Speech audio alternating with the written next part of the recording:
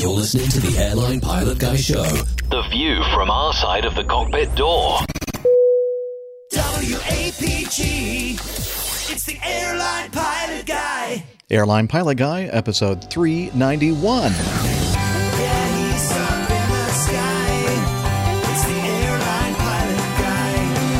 Hello, you're listening to the Airline Pilot Guy Show, the view from our side of the cockpit door. I'm Captain Jeff, your host, broadcasting live from Studio 1A in the APG headquarters building in Roswell, Georgia. Today's show was recorded on the 13th of September, 2019. Yeah, he's up in the sky. It's the Airline Pilot Guy. Put your light and he's flying by. The Airline Pilot Guy.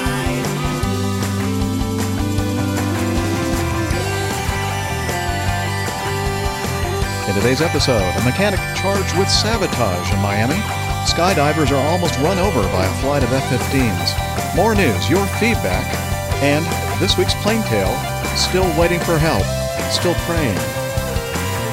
So get all settled in, tray tables and seat backs in their upright lock positions, electronic devices powered on.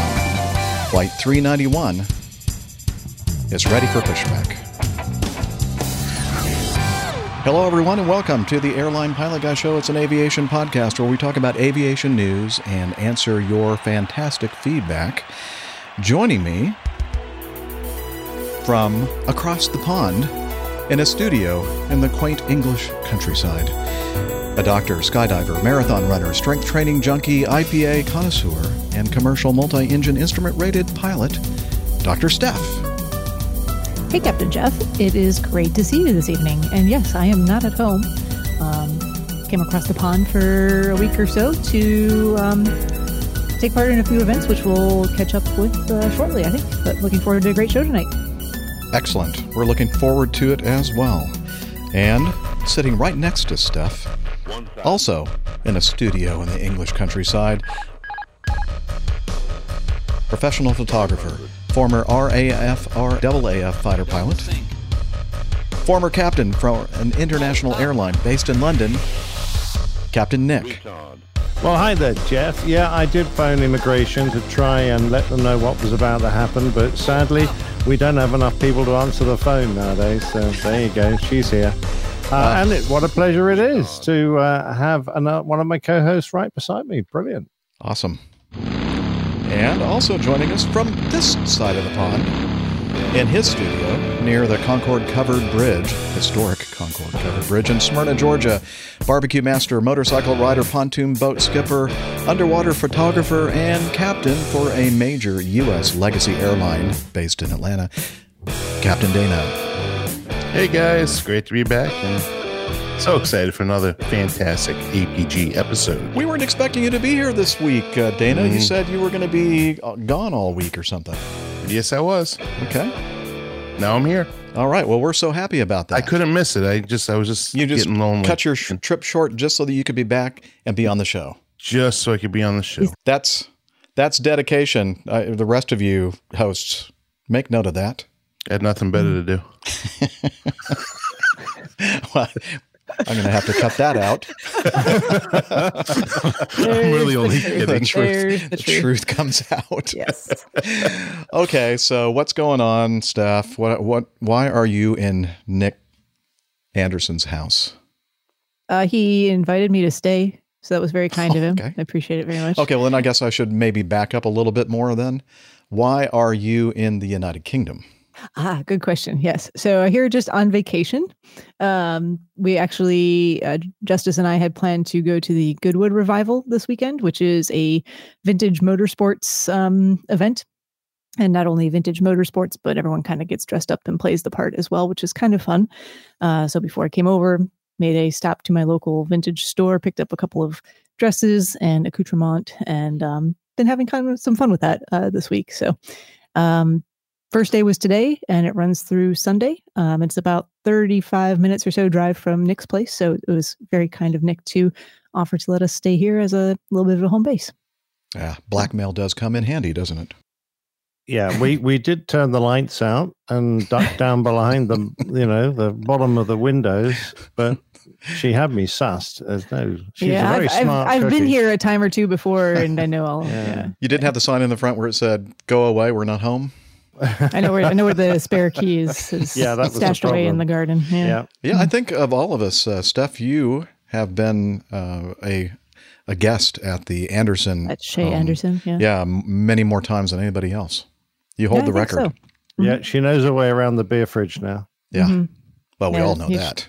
That's the first But thing we were specifically checked mixed out. beer. Yeah. The beer's over there. Okay. Yeah. But it's been a great week.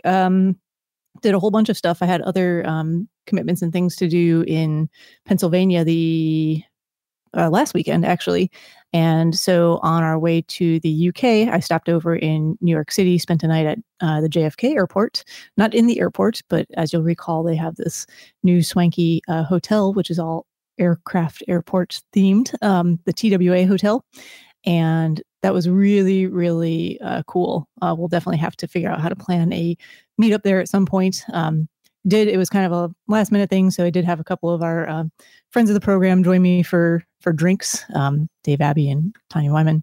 And that was very nice of them to come out and spend a little bit of time. It wasn't a big formal meetup, but we'll have to do that at some point because. Did they join you poolside on the top of the hotel? So the pool is an interesting thing. It's if you're not a hotel guest, there's quite a steep charge to use the pool. What if you're a because the guest of a pool- guest? So I believe you can actually bring one guest, but then there's a charge for your second guest. Oh, okay. So So that's when you said to Dave, sorry, Dave, Tanya and I are going to be up. Tanya and I are going drinking to go beer." to the, yeah. Actually, I did not realize this until the next day because otherwise it would have probably been worth the effort to try and get up there. But no, we had a good time in the, there's a couple different places where you can enjoy a beverage. The Sunken Lounge is fun and retro-y, and they've got the old flight boards all set up to change and do different things. And then you can go out on the Constellation, the Connie, and it's all set up as a bar on the inside. So we had a couple drinks out there, actually just a champagne toast, I think. And a lot of other interesting things. Just you can walk around. They've got little bits and pieces set up where you can see some of the history of TWA, the old uniforms, flight attendant stuff. And Did you spot the twat fabric? not the fabric. So they printed it, but never actually turned it into any of Okay. the uniforms. But there is actually a blurb about it in the little cool. flight museum area. Neat. Yeah, it's definitely there. So I highly recommend it if you're spending the night. If you need to spend the night near the airport at JFK, it's a great location if you're an AvGeek. If you can get a room that overlooks the ramp and the runway, that's awesome. If you're there, you can go up to the pool and the bar up there, and it overlooks most of Terminal 5 and 3, 4. Plenty of Acme Red airplanes out there. Yeah, it was like a A340-600 convention while I was there. Hey, There were like 3 of them parked we out there. love them. May I have didn't been even know 4. you guys. I didn't even know there were It's like what's a that? really super long international terminal. 4. 'Cause that's 4. Yeah. 4. Okay. Yeah. I was trying to think because I know there's one number that's kind of. Then I think 5 is skipped, right? no longer there. No, 5 is JetBlue. Oh, well, they 5 is renumbered then. JetBlue. Yeah, that's why I wasn't sure on the Okay. numbering. I should know because I flew into the one terminal on Acme actually. Our beautiful Pan Am terminal was torn down a couple of years ago. Well, that's which is a sad. bummer. I don't know. All I know is that I came in on an Acme regional flight actually, and we parked all the way at the very end of the terminal. My bags arrived at the baggage claim well before I actually got there, and I was the second person off the plane. I didn't stop. They It was arrived the like day a- before. They really did. Well, It they knew was pretty that crazy. you just don't get enough exercise. Yeah, so- they wanted me to really run for those bags. So Speaking of that, how was the run in Erie?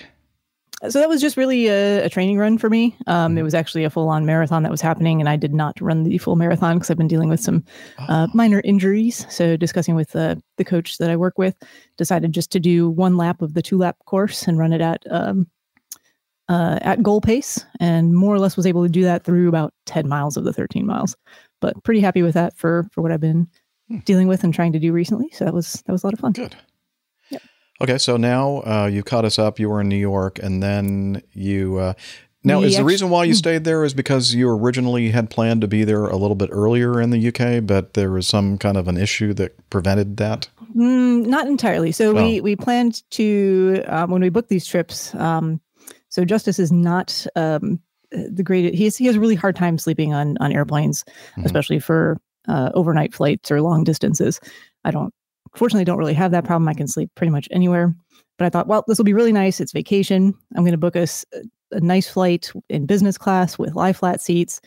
And Justice's one request was, can we be on the airplane with the fewest number of people? I was like, we're talking like 777s and 747s here. So we actually decided to fly out of New York before I had actually looked at all of the details of different flights, just because there's a lot more options. So I was like, look, we could do a daytime flight if you wanted to. We could do an evening flight. Like, I'm going to be in Pennsylvania anyway. It's a nice place to meet up. We'll collect ourselves there, fly over to the UK. And then I went, oh, I know what we could do. Let me look into this. So British Airways has a flight on an A318 that is all business class. It's only 32 seats. And if you book it far enough in advance, it's usually not any more expensive than a regular business class. That's the replacement call sign for Concorde. I know, yeah, which is really kind of very sad. Yeah, it's really sad. It's very similar. We've given it the same call sign, and now we have a 318 as opposed to the Concorde flying it. Is that the one that goes right into London City? The London City goes into London City, and then I was like, we'll get to London City, and then we have a few days before the Goodwood revival starts, so we could basically either stay in London, we could go someplace else in Europe, we could do anything from there. It's really easy to catch another flight somewhere. Well, about 2 weeks before our planned travel is when British Airways decided their pilots union was going on strike. So, yeah. That unfortunately affected our outbound flight. Was right in the middle of the strike days. So had to scramble a little bit. So it didn't quite work out the way I planned. We did end up down the back of a 777. But it's okay. But just with a lot of other people. He survived with a lot of other people. It was a full flight, yes. And then we ended up going to Edinburgh for a few days to just sightsee and excuse me. Bless you. Did you eat haggis, Steph? Yes, we did. Well done. Yeah. Was it wrapped in a sheep's stomach? No, this was fried. Oh, fried haggis. It was actually really good. It was good. Yeah. It's actually very tasty. Yeah, I like tasty. haggis. Yeah. And we had haggis on, we had like a pulled pork sandwich, and you could have a haggis spread as one of the like condiments on it. Oh, okay. That was also good. Yeah. There you go. So it was lovely, beautiful city. I'd never been before. It was nice to walk around for a few days and take in some of the sights. Well, that pretty much covers almost every. I mean, did you ever go back to work after we did the last show? When did we do the last show? I don't know. I don't know what day it is. Like Thursday or something. Last Thursday. Yeah. Last Thursday. I went to work on Friday. Oh, okay. Yeah. There you go. And I will be back to work next week. Yeah. Okay, cool. Excellent. Any more? Oh, yeah. I did also go to Niagara Falls last weekend. Oh, yeah. Thanks, Liz. Thanks, Liz. What I really need to be doing is looking through all my photos that I've taken from the past. No, I had, so I got to Erie, Pennsylvania on Saturday afternoon and had a few hours to kill, like 6 or 7. And I really didn't see any reason to stay in Erie since I wasn't really resting and preparing for a race per se. And I said, I've never been to Niagara Falls. It's 2 hours away. I can get there before it's dark. Take a Maid of the Mist tour. And then I was there and I was like, I really should wait until it's dark so I can see them lit up from the Canadian side. So I had my passport with me. So I just walked across the bridge, had dinner in Canada, saw the falls all lit up at night, which was beautiful. And then drove back to Erie. I've never seen them. That's another one of those things that I need to see. Yeah, it was a list item, I should go see Niagara Falls because, yeah. Jeff, how easy would it for you to be to bid a long Buffalo overnight? Oh, well, it's only a 35, 40-minute drive. That goes a lot. Yeah, it's more not far from. Oh no, it's not that far from Buffalo. That goes a lot more senior, so Dana. Well, I'm talking about. Yeah, okay. Yeah, we've got a listener Beautiful. from Buffalo. Don't we have a listener, Joe, from Buffalo? We do. We have a APG librarian named Tiffany. Tiffany. Yeah, That, right as there. well. I'm sure she'd be willing to take you. There you go. Joe from it's just Buffalo. Huh. Yeah, Joe from Sounds Buffalo. familiar. He's on Slack. That's BUF. So I assume that's Buffalo. Yep. And I've seen Joe a couple of times in Buffalo and Pittsburgh for Wings Over Pittsburgh back in. Excellent. Well, it's his suggestion that has prompted tonight's Plain Tale. I know. I heard that. Isn't that amazing? Yes. Wow, You know what a these coincidence. things. You're so clever. No, not really. Not that clever. No, not that clever. Anything else you want to tell us, Steph? I don't know. I feel like that's a lot of things. Okay. Well, I if you met think my of quota something. for things. I'm sure there's something that I've forgotten that I'm missing. And If you think of something, just, go ahead and fill us in. Will do. Okay. Nick, since you're right there next to Steph, we'll keep it over there on that camera. How have you been, sir, and what have you been up to? Not a great deal. Preparing for a lecture coming up, which I'm giving about the F-18 and the tornado. And that's a new lecture, so I've got to do about 30 or 40 slides, getting all photographs together. And very kindly, Jeff Lee, big shout out for him. He has provided me a number of fantastic tornado photographs. I didn't have very many, and so that's helped a great deal. And I have plenty of F-18 pictures. F-18 is very photogenic. You've got to really work hard to make the tornado look nice, but there you go. Jeff managed. He's do you know? Hey, ask him if he has any 141 pictures. I need some. I don't think he had a lens with a big enough wide angle. Shut up. Yeah, there you go. Yeah. So I've been working hard on that lecture and doing this week's Plain Tale because I was busy over the weekend and didn't have a lot of time. And also a wonderful shout out for Greg Willits, who very kindly has done some audio work for me for tonight's Plain Tale. And it sounds brilliant and turns a nice or a good story into a really poignant story. So brilliant. Thank you very much. Yeah, I thought when you asked me if I knew anybody with an American accent that could do some dramatic reading, I thought, oh, I know just the guy. Is he a professional voiceover or actor? He was one of the ones that started the StarQuest Production Network. He and his wife, Jennifer, along with Father Roderick back in, 2005, 2006. That was how I got into podcasting, through the StarQuest Production Network. And he was the CEO, or the president of the nonprofit, and his wife, Jennifer, the CFO. Now, my wife took over for Jennifer when she and Greg Willits left to pursue radio, and they were on Sirius Satellite XM radio for a number of years, doing a daily 3-hour show on the Catholic channel in New York. And so he's got a lot of experience in media, and he's been podcasting from the very beginning. It started in 2005, I believe, or maybe even 2004. He's one of the early ones.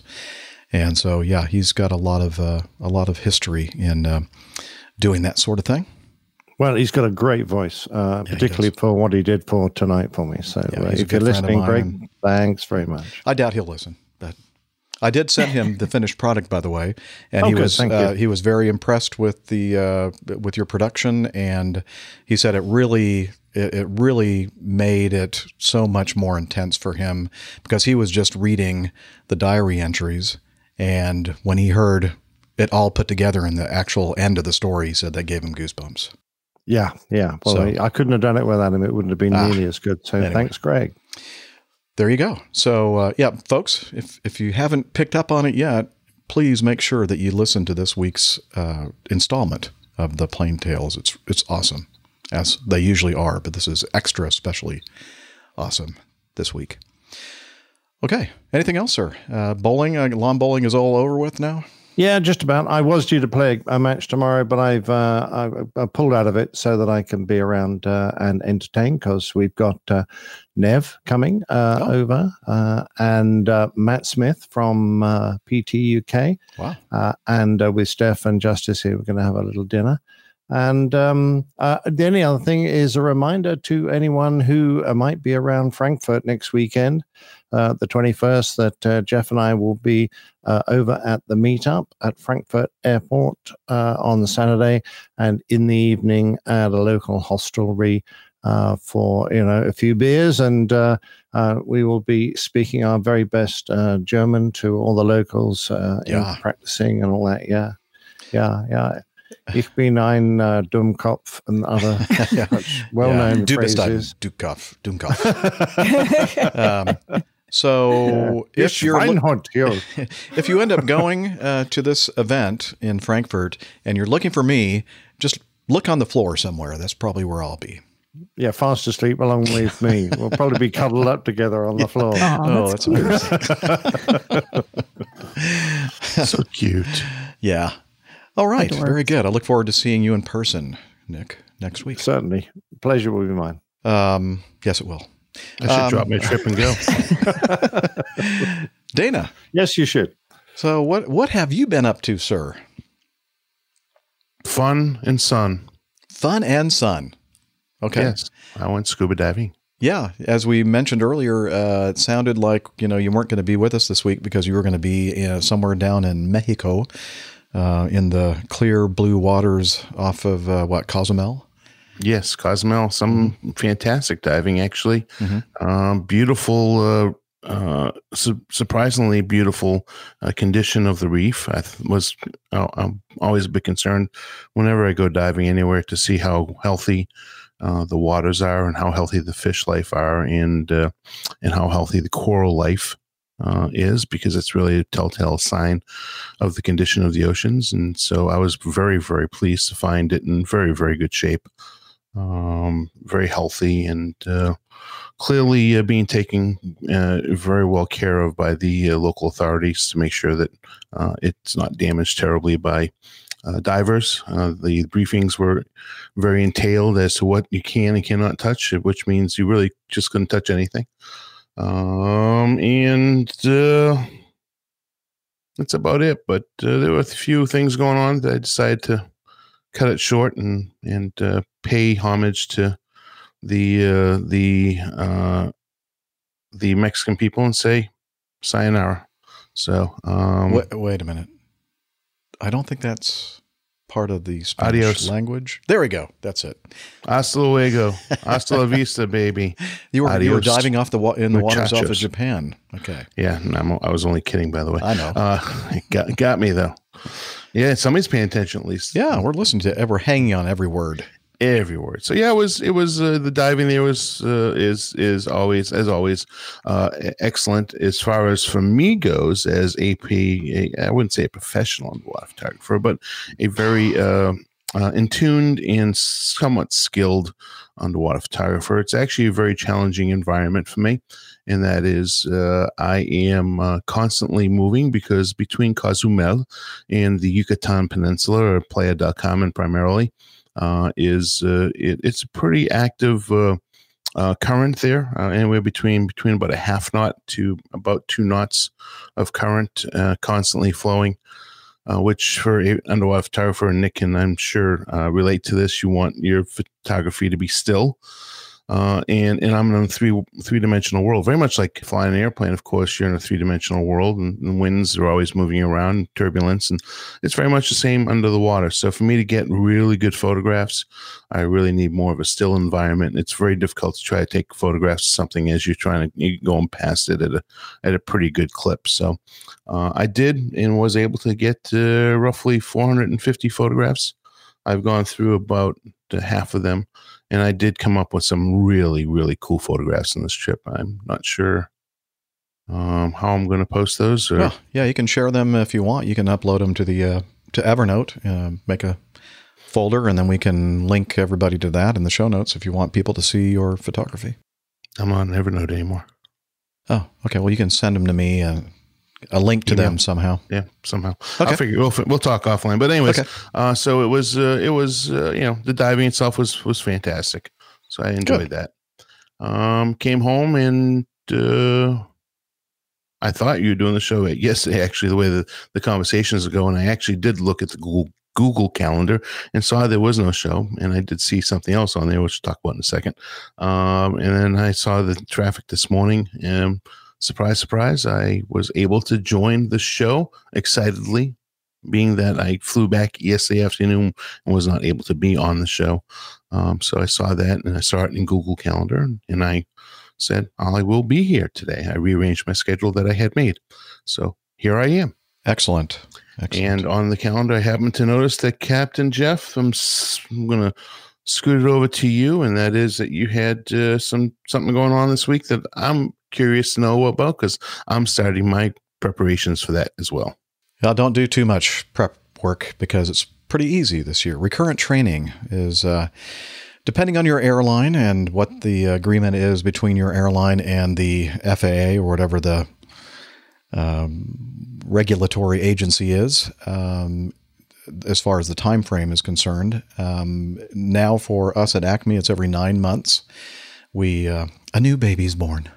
We have to go into the box, we call it, the simulator. And I know it sounds like an exciting thing to do. Yeah, it is if your job doesn't depend on performing satisfactorily in it. How ironic that we have to go into the box every 9 months. Oh, yeah. Wow. Yeah. Okay, we'll leave that one just hanging there. But so it was my turn in the simulator this week. Again, I have to figure out what I'm doing wrong with my bidding for training because I ended up going on my early month and D periods. I would never have bid for that. But apparently I have a bid in there that was requesting that kind of thing. So Ouch. I need to find somebody that knows what they're doing with the PBS and the training bidding because I've screwed it up, I think, now for about 4 or 5 years. You know how to do it? I raised my hand because guess what? I get B periods on, I think, on a Monday and Tuesday. That's what I know. I usually do. I actually purposely go on the weekend and do like A or B periods, which is like when normal people are like alive and living and, going about their day. But the D period briefing started at 5 o'clock. You get into the box about 7 and then you're out, like 10, 11 o'clock at night. And I don't know. It's just too late for me. I'm used to the early morning kind of life. Anywho, did that on Wednesday and Thursday. And so just last night, finished the second day of training, which is basically your maneuvers validation, your check ride, I guess you could call it. And everything went well. So I'm good for another 9 months, unless I screw something up. Hooray! And how many does that leave left? I was doing the math while I was in the simulator building going, how many more of these do I have to do? And I have about 48 plus about 3 or 4. So about 52 months left. And every 9 months, if I did the math correctly, it's like 5.7 recurrent trainings left. Oh, that's still way too many. I know. I was thinking, wow, I probably don't have that many. It's going to be like 3, maybe 4 at the most. But then probably throw in another full school between now and then because I think my hopes for staying on this particular airplane are probably not very realistic. Not looking good. But anyway. Yeah, but you love seniority. Yeah. And if you decide that you don't want to have to go through a full school, I could go to the 717 and you do a go 6 717. Yeah. Of course, there was something very interesting announced. Oh, what? 717. They're opening. It was in the AE information, but they're looking at opening a Minneapolis base on that airplane. Yay. So that's exciting. I don't think Atlanta's going to be. I don't get it. It just seems like they're shrinking Atlanta. But anyways, I so don't want to be in Minneapolis. I know. No offense to all of you up there living in the Great White North, but it ain't for me. Thank you very much. Me either, as well. So, but yeah. Well, we'll see. We'll see what happens. There's a lot of variability, and it's a very dynamic situation, as we like to say, between now and then. And if it just becomes too overwhelming for me, I'll just retire, like Nick did. Well, hey, just give up. Yeah, just say forget it. I'm not putting up with this crap anymore. I did indeed give up. Well, you didn't give up. That's not what I mean. I mean, it's like I don't need to stay until 65. I can leave before then, right? You can if you decide to. Sure. Yeah. And I know a lot of people would be very happy if I did. Well, the one's right there. Community would, and that's truthful because you'd be just putting out all those crew logs and doing extra things for the show and lots of meetups and sleeping. I remember back in 2001 when they announced at the company that the MD-88 would be retired by 2005, I think it was. Yep. Maybe 2006. I do too. And I'm now straight ahead to 2019. So that's 14 years past? Give or take. So I'm thinking I'm going to retire off the MD-80. You may MD-90. just do that. And I may just do that.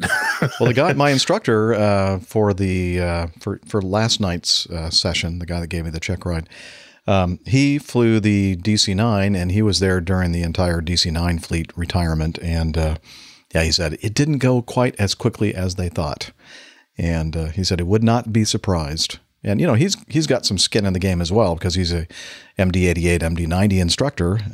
And if it goes away, then if he wants to hang around and continue to instruct on it, he's going to have to switch to something else. He's a, what do they call that? Acme Ground Services. It's not Acme Airlines specifically, a kind of a third-party contracting service that a lot of the pilots that retire end up coming back and being instructors in the simulator, and a lot of experience. And speaking of experience, we were talking after the ride last night, and I was mentioning I was in MD-90 one. I think we only have one MD-90 sim now, right? I think that's correct. We only have one. We've always only had one. Oh, really? Okay. I thought we had more. Anyway, this thing is a piece of, as far as the lateral, the aileron banking of the airplane is very unusually sensitive. Not anything like the real airplane. I mean, the simulator is always kind of a little weird as far as the way the controls feel. But, and I was mentioning, I said, I wish that there was a way for me to bid specific simulators because I would have loved to have been in Simulator 88-4, which is, I think, if you ask anybody who's been around for a while, that's definitely the best simulator that we have. It is the most like the real airplane, and it's not so sensitive on the controls, especially the banking. And he goes, oh, yeah, you mean right out the door over there? He was pointing behind me, and I go, yeah. And he said, that was the simulator that we used when Denzel Washington was in town to learn how to look and act like a pilot in the movie Flight. If you all remember that film, it wasn't too long ago, something between 5 and 10 years ago, I believe. Yeah. And he may have looked like a pilot, but he really didn't act like a real pilot. Yeah, that's true. Pilots. That was kind of the story, is that he was an alcoholic and on drugs and everything else. So, and you'll remember the airplane that was featured in that movie looked a lot like a Mad Dog, except not quite. They did some computer-generated imagery to make it look a little bit different, and it did some things that weren't really realistic at all. But I think a lot of us just went, well, yeah, it wasn't really close to reality, but that wasn't the point of the movie. The point of the movie was about his addiction and coming back from it and becoming whole again. So anyway, this instructor was his instructor. And so Larry Goodrich, the instructor pilot, had, I think he said, like 3 simulator sessions with Denzel and the guy that played his co-pilot.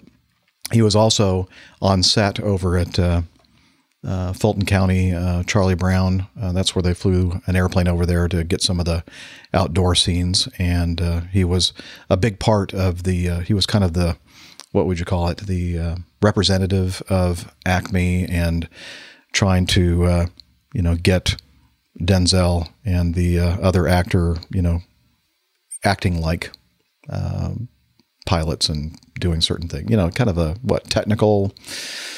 technical advisor? Advisor. There we go. That was the word I was looking for. Thank you, Steph. You're welcome. Yeah. So I thought that was pretty cool. He says, yeah, my name is in the credits. I went, oh, that's pretty neat. Yeah. Completely unrelated, but when we were in Edinburgh, they were filming the Fast and Furious 9, but there were no Vin Diesel sightings, unfortunately, by us. Yes, but they kept closing off various streets and blocking things off. So. Which number was that that the guy one of the stars died? Yeah, well, he didn't do it actually in the movie, but between movies or something. I don't remember. Yeah, 6 or something. So there were no cars. They were all CG cars. There were some cars, but we couldn't really get close enough to see much of anything. Okay. They were just closing off streets where we wanted to walk down. Frustrating. They closed off a block, and then to get to the other side of the block, you had to go down this hill around the corner, up 40 flights of stairs. And I mean, they'd have to close off the blocks pretty quick, wouldn't they? Because these cars go quite fast. So presumably the blokes were going, "Close it off now, quick! Here they come." Movie magic is involved. What accent was that exactly? I have no idea. I think that was just Nick's accent. It was a good one, though. I liked it. It's just a random aside. Yeah. You know what? I was just thinking about something, Nick. you had kind of covered what you were doing the last few days between the last episode and today's episode, and I think you neglected to mention something, and it has something to do with considering the state of my memory. I'm not surprised. Yeah, I believe. Let me see if I can juggle your brain a little bit. The 9th of September. That's the 9th day of the 9th month. Yes, it's yeah.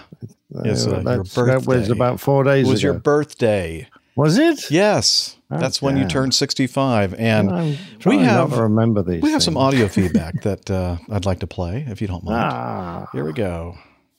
How many times have you been asked what's your favorite airplane? I get asked it a lot, all the time.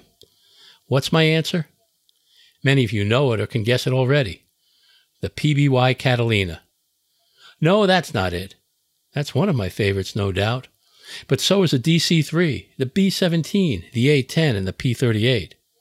But really, my favorite is the F-4U Corsair. Fooled you again? That's not it either. It's the DC-8.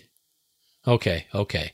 Let me be honest. Really, it's the Dornier DOX flying boat. Nope. Wow, you're easy to fool. And I could go on and on. I have no favorite. No, that's not true either. They're all my favorites. I have the same problem with food, which is part of the reason why I look the way I do. But that's not the case with actors. I mean, I do have a few favorite actors, some modern day, some from long ago. Many you're probably not familiar with, including my very favorite. My guess is that most of you never heard of Victor McLaglen. Born in 1886, Victor McLaglen joined the Royal Army in 1900 and was stationed in the Life Guards at Windsor Castle, until he was thrown out for only being 14. Later, he worked as a wrestler and heavyweight boxer. He even fought against the legendary Jack Johnson. At 6'3" tall, Victor McLaglen was a big guy, especially for back in the early 20th century. He was so big and so tough that he took a boxing job with a circus where they offered $25 to anyone who could go 3 rounds with him. After that, he re-upped for World War I, and in 1918 he took the heavyweight championship for the British Army. Victor McLaglen got into the film industry early on. Some of his many famous co-stars included Boris Karloff, Alan Hale, Ward Bond, Shirley Temple, Hank Worden, Harry Carey Jr., and Freddie Bartholomew. In 1935, he won the Academy Award for Best Actor in the John Ford film, The Informer. In 1952, he was again nominated, this time for Best Supporting Actor in The Quiet Man. My favorite film of his, though, has got to be the 1939 adventure Gunga Din, where he shared the bill with Cary Grant and Douglas Fairbanks Jr., playing the role of Sergeant McChesney. But he's probably best known as a character actor in John Ford's Cavalry trilogy, Fort Apache, She Wore Yellow Ribbon, and Rio Grande, always playing a sergeant under the command of John Wayne. There are so many scenes that come to mind when I think of Victor McLaglen. 2 are particularly special to me, though. The first is in Gunga Din, where in response to a line from Douglas Fairbanks Jr., he silently grins. But it's not just any grin. The corners of his mouth slowly turn upward. Little by little, his lips move to a smile. Eventually, his mouth gently widens and his teeth become visible, and his eyes light up for the camera. When watching that scene, you can't help but smile. The other scene I think of comes from She Wore Yellow Ribbon, in the role as Top Sergeant Quincannon. When another sergeant says to Victor McLaglen, "You're out of uniform, Quincannon," the obviously intoxicated top sergeant replies, "Oh, am I? Well, I'm in the proper uniform, the uniform of a retired gentleman." So why am I telling you about Victor McLaglen?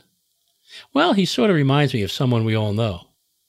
As I said earlier, Victor McLaglen was a big, strapping man, a tough guy who could take care of himself. He had a sense of duty to his country and certainly enjoyed a drink or two. He wasn't afraid to show his sensitive side. He had a warm heart and a big grin of a smile that could light up a whole room. Now, the man he reminds me of doesn't really look like Victor McLaglen, although I think they're about the same height. This man now wears the proper uniform of a retired gentleman, and I hope he's grinning that great big room-brightening smile of his when he hears this. So from here in Portland, Maine, happy birthday, Captain Nick, from your main man, Micah. Wasn't that nice?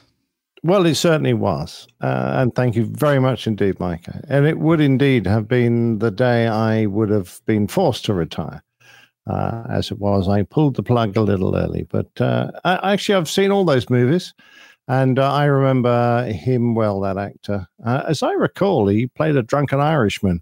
So I'm not quite sure exactly where the likeness is. But I can see it.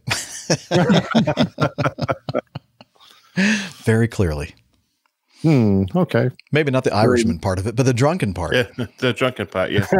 Now, you look at these pictures, and I think I do see a little bit of resemblance between Captain Nick and Victor McLaughlin. Let me get that photo back up. I think you've got an overactive imagination. Okay, never mind. Of course, you're much better looking than he is, right? I don't think so. I'm not in Hollywood, or wasn't in Hollywood. Well, you don't have to be good looking to be in Hollywood. Very true. Otherwise, John Wayne would never have got there.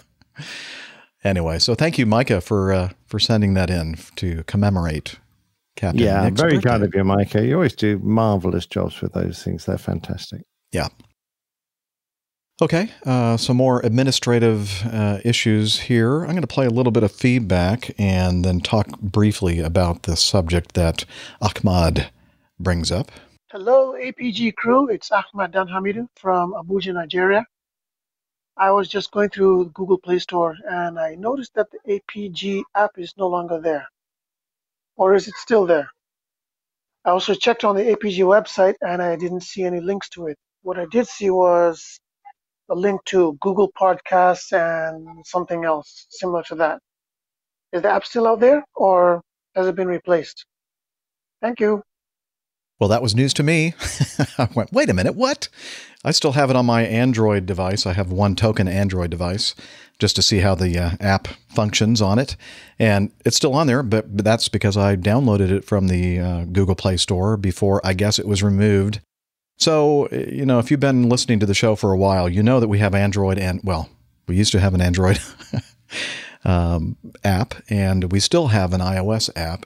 And there have been things going on behind the scenes. The guy that came up with the whole thing for us, set it up, kind of, handed it over to us. And I don't have all the required credentials that this man has, and it's just kind of a mess. And it's we're just kind of what do they say, cobbling it together and trying to hold it together with dental floss and speed tape, and it's just not working that well. So we're looking at different options. One could be trying to come up with the proper credentials necessary to keep this thing fully under my control with the company that we're using to do the apps. That's one option. Another option is the company that we use to what we call it, serve the files. The company is called Liberated Syndication. All these audio files are stored on this big server. This company is set up specifically to do that, and they do have apps for iOS and Android, and not quite as fully functioned as what we have now, but it still does the app trick. And the third option would be just to say, you know what, doing the app thing was fun, but we don't need to do that anymore. In fact, I think that our website is, what do they call that? Adaptable or whatever. That you can look at it on a tablet device, a phone device or whatever, and it kind of adapts to, I don't know if that's the exact technical term for it, but it works just fine. It functions just fine on any kind of device. I know it's not the same as having a dedicated app, but that might be what we do. So we're looking into this, trying to decide how to go forward with it. The having an app is not cheap, by the way. A lot of the money that you all send to us for the coffee fund goes toward things like paying for the yearly fee for doing the apps and that kind of thing. So, so that is what I wanted to say about that. So Ahmad, you're not losing your mind. No, it's no longer on the App Store, but if you have it on another device, I don't know if you can move it from one to another, but if you had it to begin with, it still should be on your phone. I don't know why it wouldn't be, but That's all. See I it have in the to say. App Store, but that's probably because I've got it on my iPad. No, Oh, it you was do just see it? Android. Yeah, Just I'm- Android, correct? Yeah, Android. Or Oh, just Android. Okay. Right. Yeah. Yeah, the so- iOS iOS is is still on okay. the iOS store, yes. Yeah, it's still on the App Store. Yes. Yeah. But we're talking Android here. Okay. And I looked on I have a Samsung Tab tablet and looked for it on the App Store, and I couldn't find it. So it went bye-bye. Anyway, so as I said, we're working on that. We'll hopefully come up with a good solution. If you're out there, a listener who knows a lot about these apps and can help us out with that, please send an email to me, jeff@airlinepilotguy.com, and we'll see what we can do. Okay, and just wanted to mention our good friend Sue, Comanche Sue, right? Is that what she goes by? correct. Okay. She says, "Dear APG crew, with heartfelt thanks, I'm making my first contribution to the Coffee Fund. It was a nice contribution. I've taken your comments that I shouldn't contribute while doing flight training, literally, but that's all changed. I've received my first official paycheck from my first official CFI job. Hey, well done. Congratulations, Sue. Fantastic. Awesome. Awesome news. She says, flying is not my primary vocation, but it is my true passion, my avocation. I'm grateful to you all for the many enjoyable hours of listening, learning, and encouragement along my way, and I'm proud to be part of the APG community. Your friend in flying, Comanche Sue." It's right there, Comanche Sue. Yeah, so she's been a big part of our APG community for a number of years, and it was so nice to see her again at Oshkosh this year. Yeah, that was the first time I met Sue. That was very nice. The first time I met her was 2 years before when I made that quick visit to Oshkosh. Sure. Yeah. The first time I met her as well. Yep. Yeah. Well so deserved. she is she's just a wonderful person. So thank you, Sue, and thank you for the really nice contribution to our coffee fund. We do appreciate that. And speaking of coffee fund, unless there's something I've missed, I think we covered everything there. Why don't we do some singing?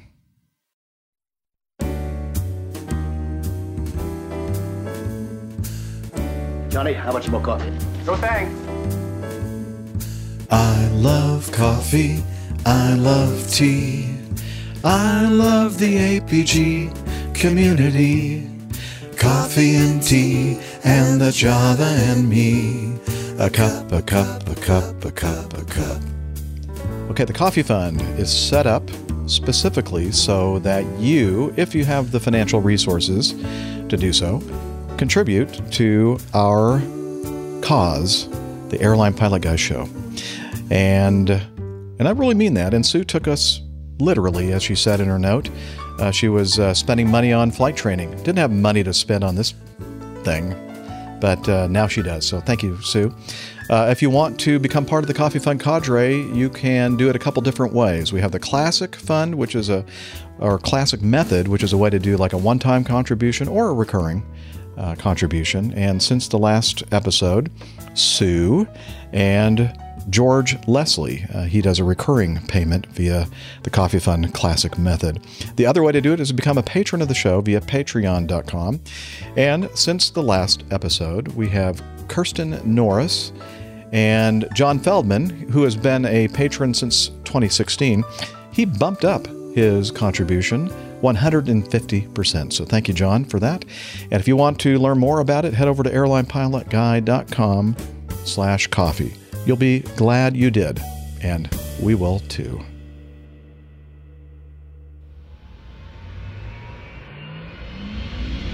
Stand by for news.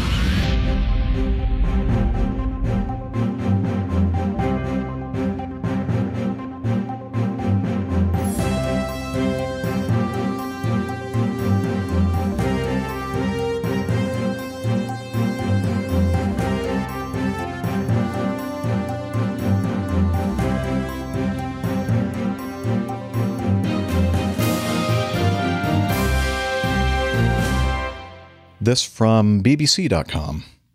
Magistrates in France have dropped charges against Air France and Airbus over a mid-Atlantic plane crash in 2009 that killed all 228 people on board.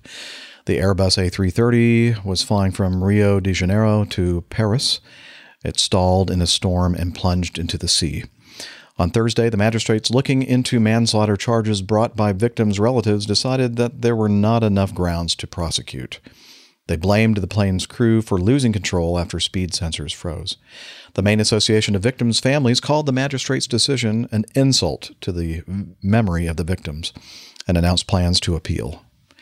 Air France, in 2012, a civil investigation found a combination of technical failure and human error had led to the loss of Flight 447 on the 1st of June 2009.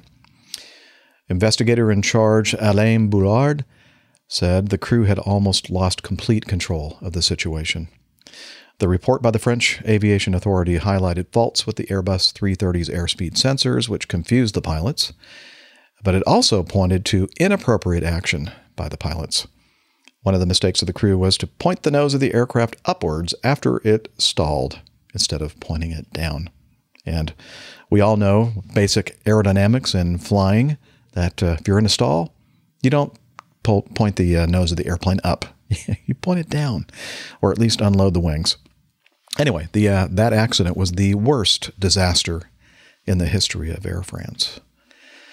So, what do you think about that? Saying they don't think they have enough evidence that anybody is liable. Well, what did it say here? I have to go back to the right spot where it talked about the civil investigation found that it was a combination of technical failure and human error. So certainly there is that human error component to it. But I guess they were saying that doesn't. I guess they're saying against Air France in general and Airbus. So not even the human error part of it, but the technical failings part. If I understand this correctly, so in a civil lawsuit, the plaintiffs won, but in the manslaughter charges, which would be a criminal lawsuit, right? So maybe they thought that it didn't rise to the criminal level. Is that, or am I reading in I don't know too how much that to works that? in I don't know. in France. Yeah, I'm not sure. I mean, yeah, I don't know if they found there wasn't enough, if they didn't have enough to go on to say that it would be, it depends on what their definition of manslaughter is in Right. France, I suppose, and how they're defining that. So Certainly in the UK, there is a much higher level of proof required for a criminal prosecution. So I think that's probably the requirement in that, they couldn't settle on enough blame that could be allocated to the pilots. Yeah, I think it's the same deal here in the U.S., Nick. It's a much higher level of, what would you call it? Certainty that somebody was burden guilty. of proof. Burden of proof. Hey, they should probably use that term. They probably should. Yeah. Oh, I think they do. Probably do. Okay. Well, hey, speaking of burden of proof and charges leveled against a person, this was an interesting one. American Airlines. Let's see. What was this from? A couple different sources I have here. Miami Herald. American Airlines mechanic appeared in federal court Friday on a sabotage charge, accusing him of disabling a navigation system. And I put in parentheses, huh? I don't think it was in a navigation system. Anyway, on a flight with 150 people aboard before it was scheduled to take off from Miami International Airport earlier this summer. The reason, according to the criminal complaint filed in a Miami federal court, Abdul Majid Maruf Ahmed Alani, a veteran employee, was upset over stalled union contract negotiations. It had nothing to do with terrorism. This is supposedly union contract stuff. None of the passengers and crew on the flight to Nassau were injured because his tampering with the so-called air data module. That's what it is, actually. I love these journalists. First, they call it a navigation system, and then when they use the actual device that was tampered with, the air data module, they go, so-called. But the real question is, what aircraft picture did they use to get with the story here? You know, I deleted the picture of the airplane, so I'm not sure which one they used. I'm sure it was exactly the right airplane. Yes. Because they always do. So here's the deal. I thought, I'm going to switch from Miami Herald to something that has a little bit more accurate data, like Aviation Safety Network. And the narrative here, aircraft operating as American Airlines Flight 2834 received multiple warnings concerning one of the air data computers just before takeoff, not aborting the takeoff as the Miami Herald mentioned, but they weren't in the takeoff phase yet. They were taxiing out. Of course, we all know that any surface that an airplane is resting upon is a runway, and any movement by the airplane, yeah, but I mean, they call it a runway too, even though we're on a taxiway. And then any kind of movement of the airplane is takeoff. But that's not really true. Anyway, just before takeoff, the flight returned to the parking position.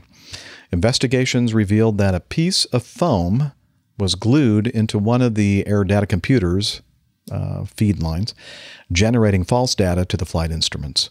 This piece of foam was intentionally inserted by a mechanic who tried, by technically delaying the flight, to generate overtime for financial reasons. So he's thinking, what can I do to make the airplane come back and require maintenance? And, I'll be here and I'll get extra money for doing this extra maintenance on this airplane that I basically And I'll just happen to know what the sabotaged. problem is and be able to fix it eventually, probably. Where did that come from?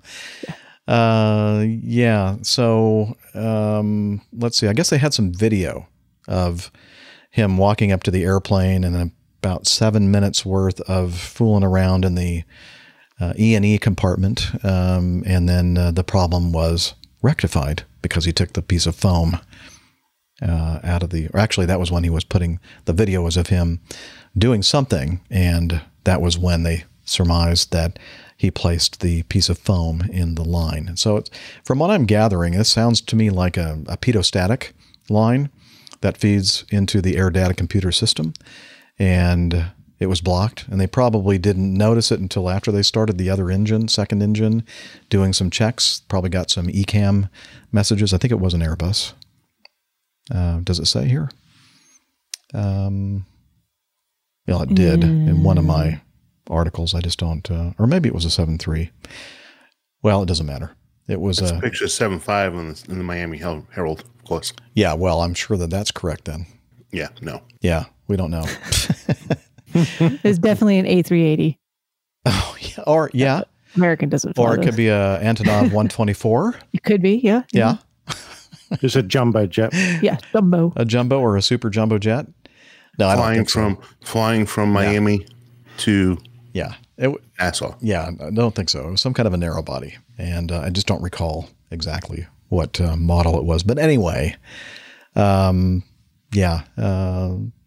not smart, because just think if for whatever reason they didn't notice the issue before they took off, and then now they're in a situation where they're in the air and they have unreliable airspeed and bad indications. And now we're getting close to the scenario that we've heard about regarding the MAX, although that's a little bit different because that's a system that is separate from the air data computer system. But you get the idea. This is not a very smart thing to do, just to try to get a little extra money and a little extra overtime work. No, it's terrible. Yeah, absolutely ridiculous. What on earth was he thinking? These guys are supposed to have some sort of education in aircraft safety. I don't know. He was probably thinking at the time it seemed like a good idea. Didn't think it through. No. Okay, Steph. This is. Oh, never mind. That was a little one down from here. So let's hold off on that. Well, let's just do it since I just said Steph. Item D. Sure. So this is. Oh, sorry. Go ahead. Go ahead. You want to do it? I can read it. Yeah. You're a parachutist. Yeah. I guess. So this is from BBC.com, I guess. I mean, I don't know if I'd call you a parachutist or a skydiver. I think skydivers. Yeah, most people would say skydiver, but parachutist works. Well, hopefully you're a parachutist at the end of the skydiving. At the end of the skydive, yeah. So it's kind of both. You want to be able to. Otherwise, you don't do it very often. I guess it depends on what phase of the jump you're actually in. That might be a one-way trip, yeah. Exactly. So this is at says RAF Lakenheath fighter jets in near miss with parachutists. 2 free-falling parachutists nearly collided in midair with 2 U.S. fighter planes traveling at almost 350 miles per hour, a report revealed. The skydivers recorded the aircraft pass under them on helmet cameras as they fell at about 120 miles per hour, which is pretty typical. Pilots from RAF Lakenheath should have been told by air traffic control the Cambridgeshire parachute site was active, said the UK Air Prox Board. The US Air Force Base was rebriefing crews to make them aware, it added. So the board was unable to establish just how close the 2 pairs came to colliding during the incident over Chatteris airfield on 17th April and classified it in the second highest danger category. The board was shown GoPro footage filmed from the helmet of one of the parachutists and could clearly see the F-15s passing beneath, said the report. The jets had made a turn shortly before to avoid a refueling tanker and then were handed over from air traffic controllers at RAF Coningsby in Lincolnshire. Coningsby. Oh, Coningsby. I'm sorry. I just can't read. That's all. It's like a little ways away from the computer here. Coningsby. Aren't doctors supposed to be able to read? No, it's not one of our required skills.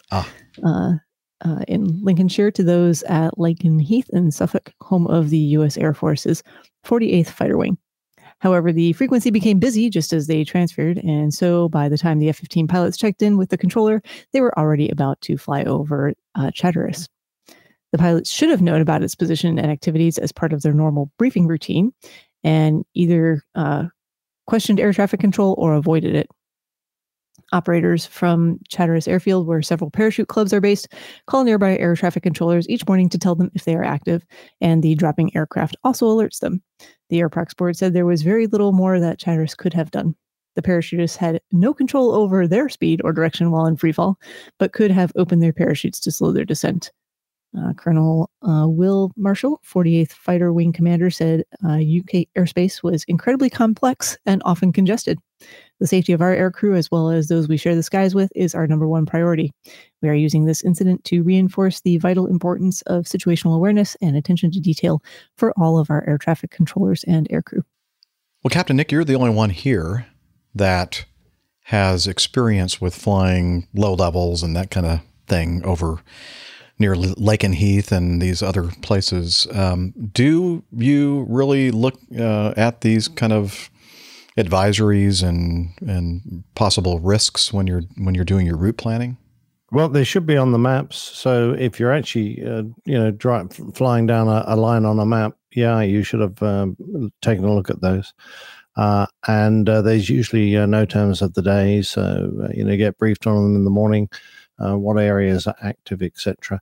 But if they're particularly small airfields that aren't active very often or not regularly, then I guess there is a reason why they might have been overlooked. But air traffic should have been aware of them. Certainly if the dropping aircraft were speaking to air traffic. Yeah. And it sounds unfortunate that they were handed over just at the time when really someone should have been giving them avoiding action to make sure that it fly into it. So, I've an element of sympathy with the guys because, there is an awful lot going on in the UK airspace, and these guys are bimbling on at 8 or 9 miles a minute quite often. I think they were probably going as slow as 350. Miles an hour, so probably doing a much more tactical speed unless they were in the instrument pattern. You can cover a huge amount of the UK airspace in a very short time. And it's, even with a moving map display, it's very hard to keep up with all the little danger areas, airfields, etc. So you would agree with Colonel Will Marshall that the airspace is incredibly complex and often congested? Well, I'd say it's not particularly complex. It's pretty simple, quite honestly. For us Americans, it is unless you're familiar. But it is quite congested. It's a bit of shark-infested custard down there, quite honestly. Much nicer up in Scotland, where I did most of my flying. Much freer and easier up there. There's not so much going on. And that's why they picked it for you. Yeah, because they knew I was terrible at navigation. Which apparently is really true. Yeah, so we've heard. According to someone we know, a source close to. Exactly right. Yeah, I know. It's a bit sad, isn't it? But it is true, yes. Does a skydiver become a parachutist when the parachute comes out? Yes. I suppose. Yeah. I think that's the key. the consensus. So if we're flying low level, it's in all possibility that they actually had their chutes out. Depends on what how low they were going to deploy. It would be interesting to actually see the real video that they took from their GoPro cameras. You know what? I'm sure I could probably find that. Yeah, I'm waving the bullshit flag on the Airprox board because if you can get, I mean, it's not a Nick difficult at airlinepilotguide.com. If you can get the a similar camera to the ones the guys were using, it should be pretty easy to work out the focal length and the amount of the angle of the lens, and it'd be very easy to work out what the distance was by comparing the size of the aircraft against known objects. So I don't think they tried very hard, quite honestly. All right. Very interesting. Yeah, and I mean, there's a certain element that's skydiver responsibility as well, but it's all primarily before exiting the aircraft. And if you have aircraft that are traveling quite fast, it'd be near impossible to see them from the time you exit to the time you are in proximity to them. I'm curious to know if the guys actually did employ their parachutes, because if they were concerned about an impact, they presumably would have done it straight away. One, it makes them more easily visual, and two, of course, it stops their descent and they don't get nearly so close. So depends on at which point they actually saw the aircraft, because if it's a last minute thing, if only we had the video. Just go by. Yeah. We'll see. Oh, damn. What is going on in the chat room? They're talking about horns. Yeah, that's what it has to do with. I have not listened to all of the new plane safety podcasts. But I need to know if Pip couldn't believe that the Airbus has a horn. Beep, beep. Does it? The 88 even has a horn. Yes, it does. Well, because Pip says, "Ooh, I need to know if the Mad Cog, I think he means the Mad Dog, has a horn. Can Steph ask Jeff?" Well, why don't you just ask me, Pip?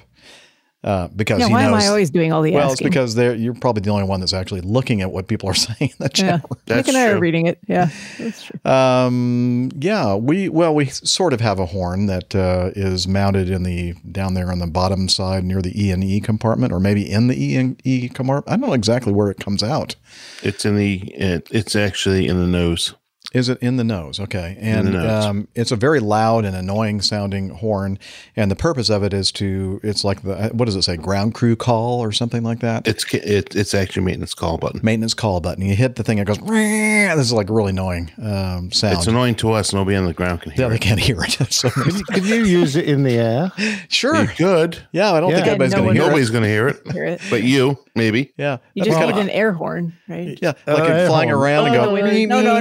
No, just on the ground. Just open the window and get your. No. Not a Use the air horn in the air and the ground horn on the ground. Yes. Oh my gosh! Look what you've done to us. I think it would be funny if we had a duck horn. Me? Quack quack. This is all Pip's fault. I said Pip. In the chat room. I didn't blame it on you, Steph. Okay. Well, I'll blame you for other things. Cabin crew visiting, if we passed another airplane, I'd always reach up and sound the horn because you could hear it in the cockpit, and she'd go, "What's that?" I said, "It's the horn. We have to sound it when we go past the other airplane so they can hear us." We used to. I don't think I've ever done it in the Mad Dog, but in the 7.2, we used to hit the stall warning or the stick shaker test button, and it almost sounds like a machine gun. So you hear it. Reassuring sounds. I will admit I've done that to a certain individual that was studying the battery voltage. I'm trying to think. I'm really trying to think about how I want to phrase this. That's why I'm kind of. It was under the kit. Studying the battery voltage, I went ahead and did the stall test and flight. Oh, the person was like looking at the back of his eyelids. Yes. Gotcha. And that person just about jumped out of their skin. But it's with somebody that I was flying with that I know had a really good sense of humor.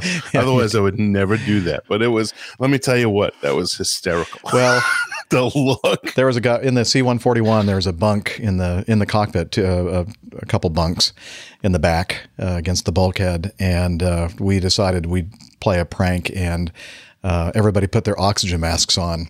and there was somebody in the bunk that obviously didn't have their oxygen mask on, and we hit the horn, that really obnoxious sounding horn that comes off when the cabin altitude reaches a certain level, and so. And then, wakes up and looks, and he looks at everybody, and they have their oxygen mask on. He's like tumbling out of the bunk, trying to find an oxygen mask to put on. We all had a good laugh on that one. We went, we were just kidding. There's nothing going wrong here. Anyway. Okay. Back to anything else we want to say about the skydiver / parachutists / fighter jocks? Crash test dummies. I'm sorry. Go ahead, Nick. I'm sorry. I was just saying it happens fairly regularly. So why this particular one got on the news, I don't know. But probably because of the social medias nowadays. Yeah, there you go. Probably because that GoPro video is floating around out there. Probably so. Yeah, you're right. All right. Item C, 2 victims identified in plane crash near Toledo Express Airport. Yes, that is the name of the airport in Toledo, Ohio. A freight pilot who had nearly 50 years of flying experience was one of 2 men killed when their cargo aircraft crashed less than a mile from Toledo Express Airport. The nighttime incident, they really didn't need to say that, it's cargo, right? Which is still being investigated, happened early Wednesday and caused a fiery impact after the twin engine went down in the parking lot of a repair shop. I think about 0.6 miles from the end of the runway, so they're close. They must have been on an approach to Toledo Express when they crashed. It was a 62-year-old cargo aircraft. You think my airplane's old, huh?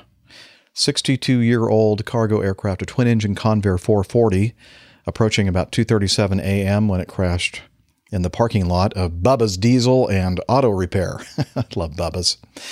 And let's see, what else? This company had just purchased the airplane not long before this crash, I think in August of this year. And on the aviation safety website, they have a history of this airframe. It was delivered in January of 1957, before I was born, thank you, to Scandinavian Air Services. Is that the actual formal name? SAS? Or something to that effect. And looks like SAS flew it for a good, 12 years or so. And then Great Lakes Airlines flew it for a while, Emissary Airways, several different companies owned the airplane for quite some time. But the last change of ownership occurred on the 19th of August, 2019, and it says to private ownership. So I guess this cargo flight was being operated as a private flight. That's interesting. So maybe one of the guys, I think it was 72, another 69, something like that, which is not that old now that I'm 60 years old. And not sure exactly what happened there. There were no distress calls, and there is really no information in any of these news sources that I can see that kind of point to exactly what happened. I mean, they'd make note, I guess they were using some data from FlightAware or something, that the airspeed decreased from some value to another, but that wouldn't be unusual at all or uncommon coming in for an approach. You would be configuring and slowing down to approach speed. So what does it say? 194 miles per hour to 151 miles per hour within about a minute time frame. I would imagine a Convair 440, which I have not flown, the approach speed on it, I would imagine, is pretty slow, probably around 120 or something. I'm guessing. I don't know. Never flew the airplane. So that's sad that we lost a couple of aviators in that accident. Luckily, nobody on the ground was hurt. All right, moving on to E. This is an update on that. We covered this on a previous episode, the Citation 560 XLS Plus crash in Denmark, Aarhus, Denmark. And we couldn't figure out exactly why it crashed, and we didn't really have much information about it. But we said, as we always do, if we hear anything about what happened here, we'll definitely mention it in a future episode. So here we are, holding to our promise. A preliminary report shows that prior, I'm going to go to the highlighted portion of this. Prior to reaching an altitude of 500 feet, the aircraft began to descend below the glide slope. So they got set up on long final for runway 10 right, ILS. And about just approaching the altitude of 500 feet, the aircraft began to descend below the glide slope when the Enhanced Ground Proximity Warning System, the EGPWS, began to sound, warning the crew of their descent below the glide slope. The first officer asked the captain whether to cancel the EGPWS warnings. The captain confirmed the descent was continued. So there was some ground fog, some shallow ground fog in the area at the time of this accident. They say that the captain got the airport runway in sight, or part of it, and I guess he was ducking down, maybe trying to hit the part of the runway where he could see it. I'm not sure. Reading between the lines here. Not entirely unusual for the EGPWS system. Part of the function of that system is to let you know if you're below the glide slope for any period of time. And if you're purposely doing that, and there are times, Dana, and I think that Captain Nick would agree as well, where everything's under control. Maybe you're slightly below the electronic glide path, but the stopway area and everything else is clear of obstacles and everything else. You want to get the airplane down a little bit lower than normal, what we call ducking under a bit, to get the airplane on the runway as soon as you can, or as close to the end of the runway as you can. So apparently that was what was happening here, and that's why the first officer asked, "Do you want me to, cancel these warnings?" And the captain said yes. The problem is, approximately 450 meters before the beginning of runway 10 right, the aircraft collided with the antenna mast system, the localizer for runway 28 left, the opposite end, which ruptured the left wing tank. After a landing roll of approximately 60 meters, the nose landing gear collided with the near-field antenna of the localizer for runway 28 and collapsed. While rolling on the main wheels and skidding on the nose section, the aircraft entered the stopway for runway 28 left. Now, the stopway is the part of the runway before the actual technical runway itself. It's the area, if you were taking off in the opposite direction, where it's clear of major obstacles and the airplane can get into that area if necessary, if you're trying to stop it for like an abort or whatever. The aircraft came to a full stop approximately 230 meters, 755 feet after the beginning of runway 10 right. So they weren't even 1,000 feet down the runway they were attempting to land on when they stopped. That shows you right there that they landed a little bit short. Leaking fuel ignited, caught fire on the aft left-hand side of the fuselage. So that's a big whoopsie. Ducked under and probably didn't have adequate visual references to make a safe maneuver, and ended up landing short, hitting antennas, and making it a bad day. Well, you mentioned duck under.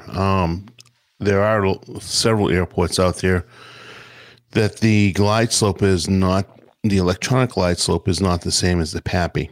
And certainly when they are not coincident, I think is the word that they use, I will tend to come off, especially when I'm in a visual condition or can clearly see that the PAPI is giving me good guidance. It's going to give me usually a little closer in guidance to the end of the runway and give me more usable runway. So I'll a lot of times get on that.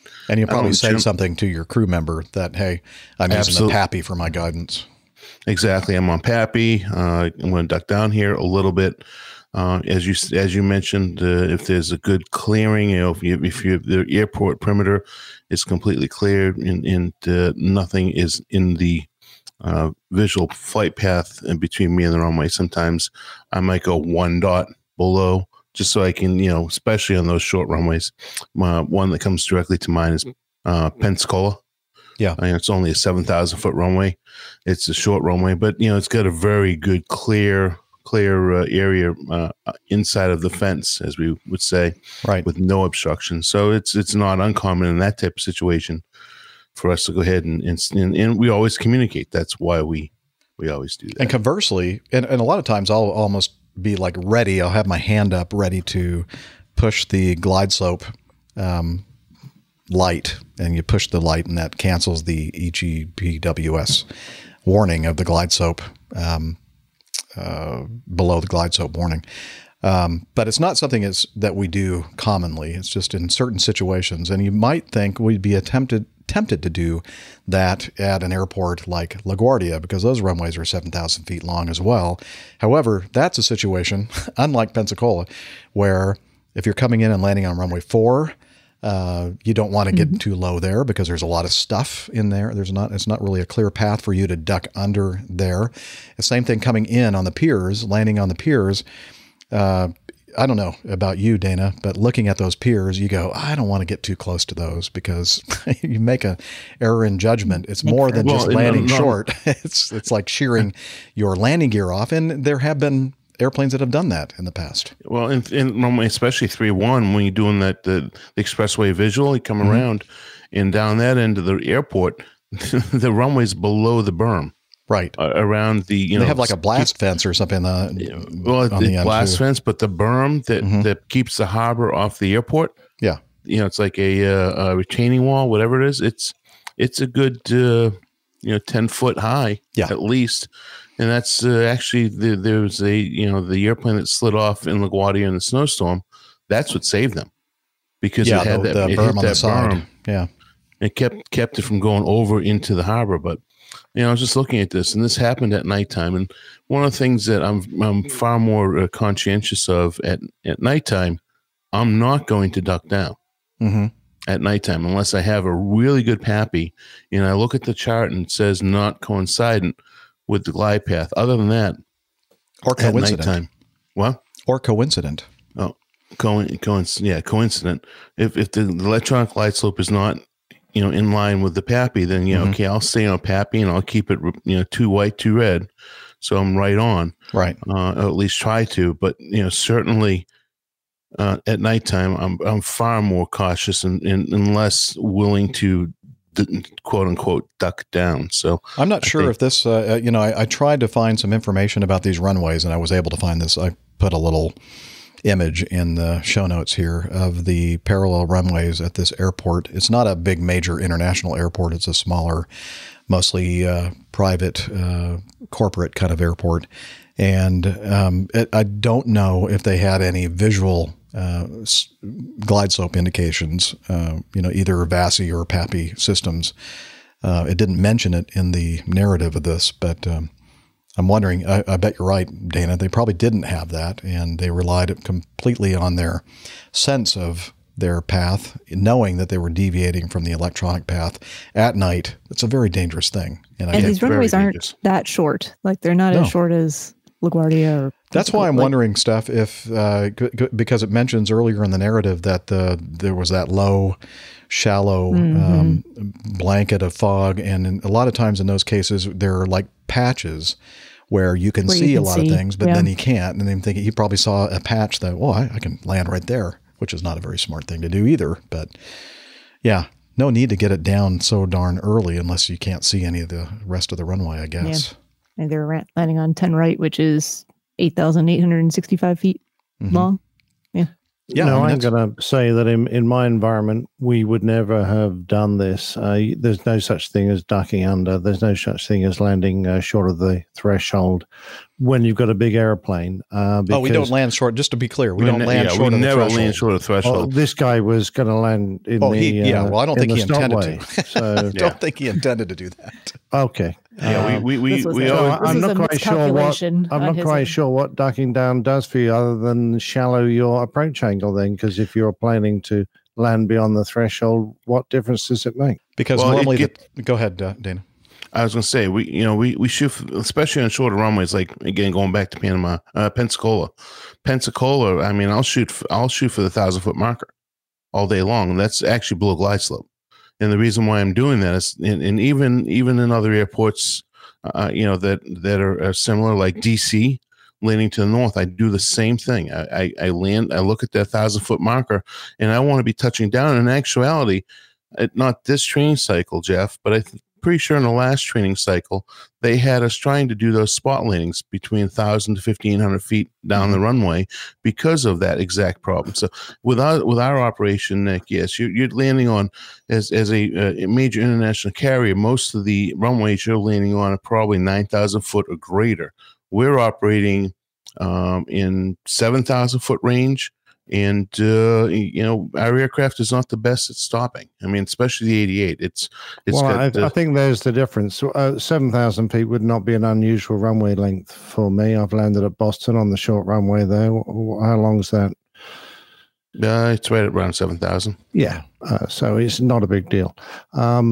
It's just really your stopping distance is the important factor. Right. But this guy was ducking down. Well, this guy was coming below the glide slope at 500 feet. Now, if you're going to change your touchdown point from 1,500 feet, which would be normal for anyone, I think, to 1,000 feet, you're not going to start descending below at 500 feet. No, that's too early. You're not going to descend below that much, really. Yeah, when we say duck under, Nick, we are not allowed to duck under unless we're like below minimums, like 200 feet. Between the touchdown, elevation and 200 feet above it. We're allowed to, if the situation warrants, to duck under a little bit just to try to, get touchdown a little bit earlier than normal in the touchdown. Absolutely. And certainly in my environment, if you get an EPGWS warning, you obey it, because you don't know necessarily why it's gone off unless you've got warnings on your approach plates to indicate that you might get false warnings. And even then, I'd be very cautious about continuing. Well, as Dana said, in your environment, or your previous environment, and big international airports, I mean, I can't imagine any situation where that would be warranted. Therein lies the difference. So we're flying to airports that have got really good equipment and they're well surveyed. And, and it's not something that we do like every trip. This is not a common thing at all. Dana would agree with me that there are just certain places and certain conditions, if they're, appropriate, then you are given the ability to duck under a little bit, but not land in the stopway. We're not allowed to do that. The chat room, we have some experts in the chat room, and we have Pip, and bam. Just kidding. Pip's an expert. He says that 10 right has high intensity approach lights and PAPI. So it does have a precision approach path indicator, which is a visual guidance lighting system that we use to determine whether or not we're on an appropriate glide path. And it may or may not have been on.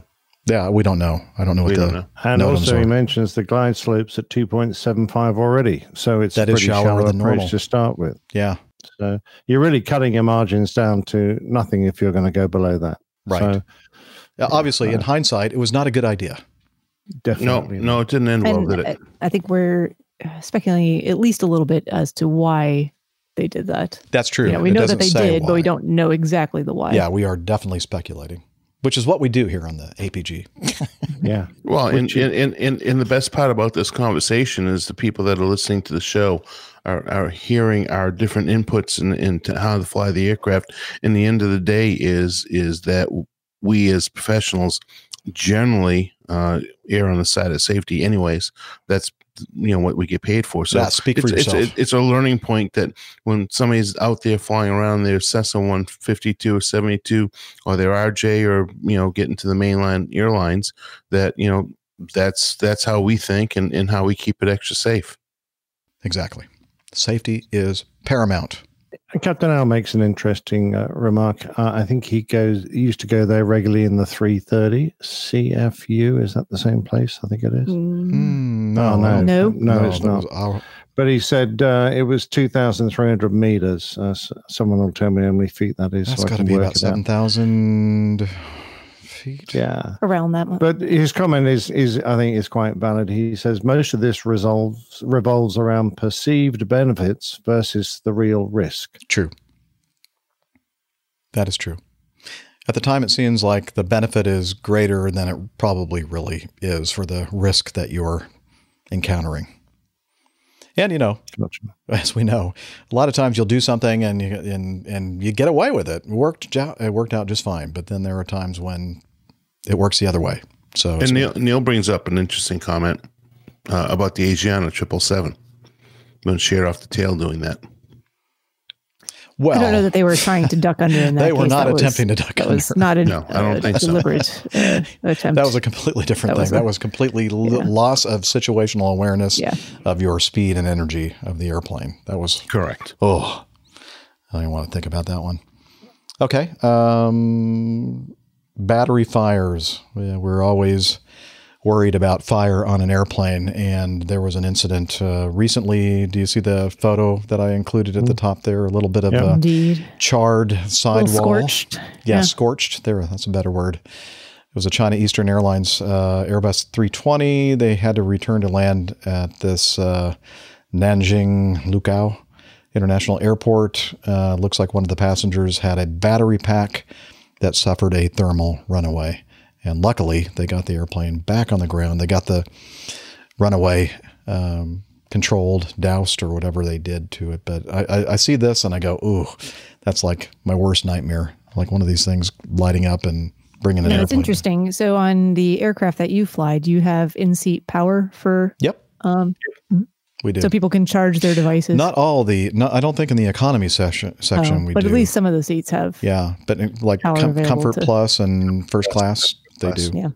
Yeah. And so my comment I'm going to make on this is, I just traveled with a lot of electronic equipment for scuba diving. I have my dive computer. I have my underwater camera, my underwater flashlights, my underwater strobe. And this came to my mind. I'm thinking to myself, all right, well, normally in the past, I would have actually put this in my checked baggage. This time I did not. I brought all with me on the airplane. Of course, then I have my portable battery, my external battery, and then my iPhone. So I started thinking about that. That's quite a bit of battery power in my hands. And that's just you. And that's just me. Just one person. All the people in the back of the airplane, how much are they carrying? Right. Well, and I found it interesting. So I've taken a few flights this week. Steph, you never fly anywhere. What are you talking about? I never go anywhere. But this was the first time I heard the cabin crew announce our flight from London to Edinburgh and back both ways. This was with Flybe. They asked that no one charge any devices. And there were several announcements made about, if your device becomes overly warm or you're concerned about it at all, to notify flight attendants immediately. Wow. Yeah, I think the biggest problem are cheap, unregulated power packs that don't shut themselves down when they have temperature increases and can get into this runaway situation. I think if you spend the money and buy a well-designed pack from a legitimate manufacturer or well-known manufacturer, trusted manufacturer, you're going to be all right. But a lot of people buy these sort of things off eBay. They're manufactured cheaply from the Far East. And they don't. One of the reasons they're cheap is because they don't spend the money to fit all the safeguards. Right. Yeah. So interesting. Like my phone is just always in a charging case. So technically, my phone was still charging unless I turned everything off and removed it out of the case. Oh, interesting. Yeah. Well, there you go. Anyway, I'm going to tell them. I know that was bad on my part. Busted. Sorry. And you that's a great point, because not too long ago I did buy an external battery because I carry so much with me, and I was online on Amazon and looking at the local companies, the local stores you can buy this stuff, and there were a lot of off-brand type of chargers. I actually opted to spend a little more money and buy the exact same charger that we use as our backup battery at the company. Mm-hmm. And my reasoning behind that was, and it's a small one. It's like 1/4 the size of the one that we actually carry around for our normal operation. But I figured, okay, if it's good enough for us to carry in the cockpit, and they've, probably vetted it, is my guess, probably vetted the battery and the ability for it to handle the regular use that we put it through, then the little one's got to be a little safer. So that's actually the reason why I bought the one I bought. I actually had one of those from that company, Anker, Anker, before the officially. You missed out the W. No, I didn't. I had to think about that for a second. I know, I did too. I didn't put the W in the front. We were like, where does the W go? Yeah. So here's some advice for you. I figured it out pretty quick. So if you buy it from Wanker, it's a good chance that it's not the top quality one. Yeah, but my that's point is the that knockoff, you said, for sure. well, it could be from the Far East. Well, they're all from the Far East as far as I know. But there are some companies that are higher quality and they go through testing and they have the circuitry, as Nick mentioned, that will sense a thermal runaway and it shut itself down. So, you have to be careful about, but people are people. They want to save some bucks. Wait, this one looks just like this one and it's like half the cost or less than half the cost. Well, I don't mind them saving bucks as long as they don't bring it on the airplane. Exactly. Well, I mean, that's exactly the thing. Whenever you go out and have a conversation first and they figure out that you work for an airline, what's the first comment out of their mouth? What route do you fly? Can you get me a cheap flight? What route do you fly? Or can you get me a cheap flight? Right. So you think about that same thing when they're getting on the airplane. Do you think anybody really spends any time thinking about what type of external battery pack they're bringing on the aircraft or all their other batteries? No. They certainly don't. So just think of, I had 6 batteries with me. Yeah. Well, think about this last also. trip. It's not just a risk on airliners. It's also a risk on boats. They think that that horrible tragedy of the dive boat off the California San Bernardino coast, in the island, Santa Cruz Island, was caused by charging electronic devices while they were all sleeping. And I think that's what may have caused that horrible fire that killed 34 people. But that would explain why it spread so incredibly quickly. Yes. So, of course, that thing is still being investigated by the NTSB, but that's some of the stuff that I've heard in certain reports. So what are we going to do if they ban battery packs on airplanes? Well, you just can't. No. Well, let's hope we all just live long enough for them to develop a new type of battery. Yeah. A safe battery. Yeah. Finally, item G, instructor and student pilot survived plane crash at Arizona airport. They were injured, not killed.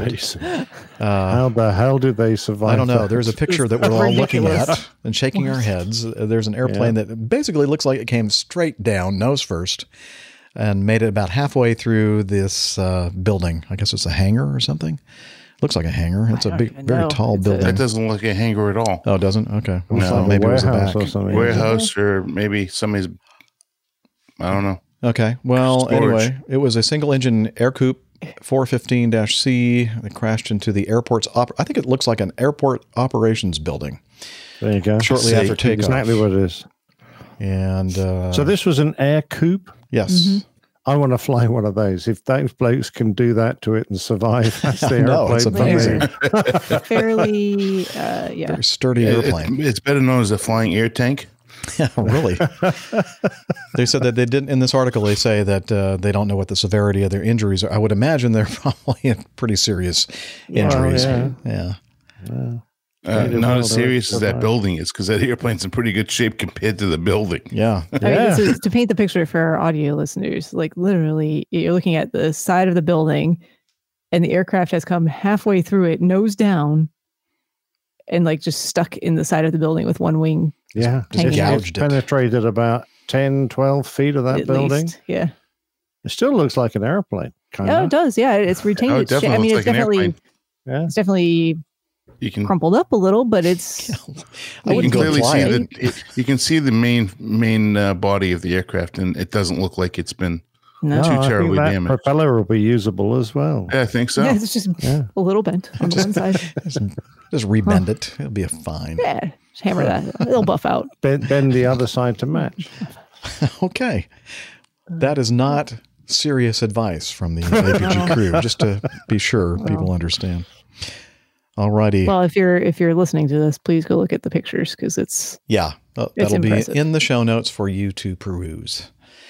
And with that, that's the end of our news segment. And now it's time for one of the best parts of the show, which is your feedback.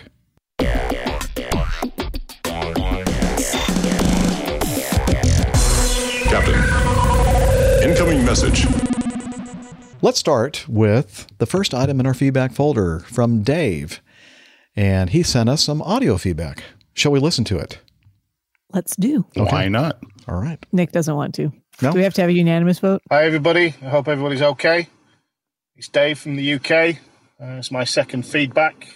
So I'd just like to, first of all, say thank you to Steph for answering my questions on the migraine issue. Unfortunately, I've had a couple of migraines recently, so the flight training is still on hold.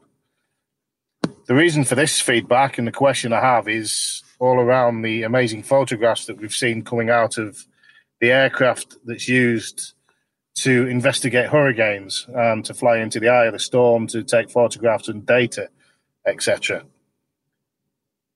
I can't believe, or I can't imagine, I should say, what's going through people's minds who want to do that. It looks pretty hairy to me. It's not something that I'd fancy. I'm just wondering if you guys have ever had the chance to do that. Would you like to do it? But also, what special skills will the pilot need to do that?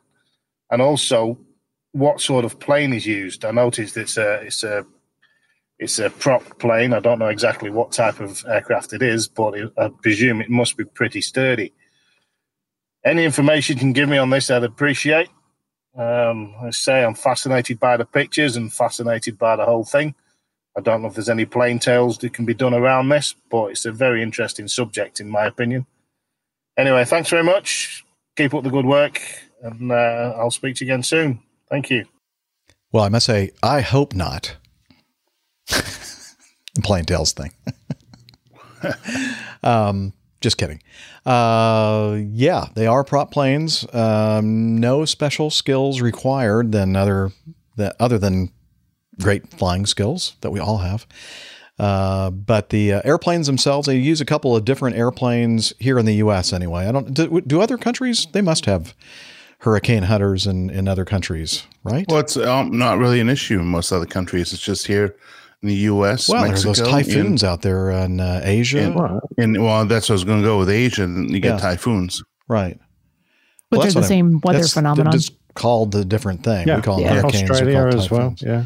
Yeah. So I don't know if other like government weather organizations. Yeah, I wish I'd thought of that question before I just asked it live online or while we're doing the show. But if you know out there, dear listeners, send us some information about it. But I did look up some hurricane hunters on the Wikipedia, and the ones that I'm most familiar with are the ones that the U.S. military uses. And believe it or not, it's a reserve unit that is exclusively tasked with the hurricane hunter missions in the U.S., and they use the venerable Hercules, the C-130. I think it's a J model, which is the latest model. They've used all kinds of models in the past.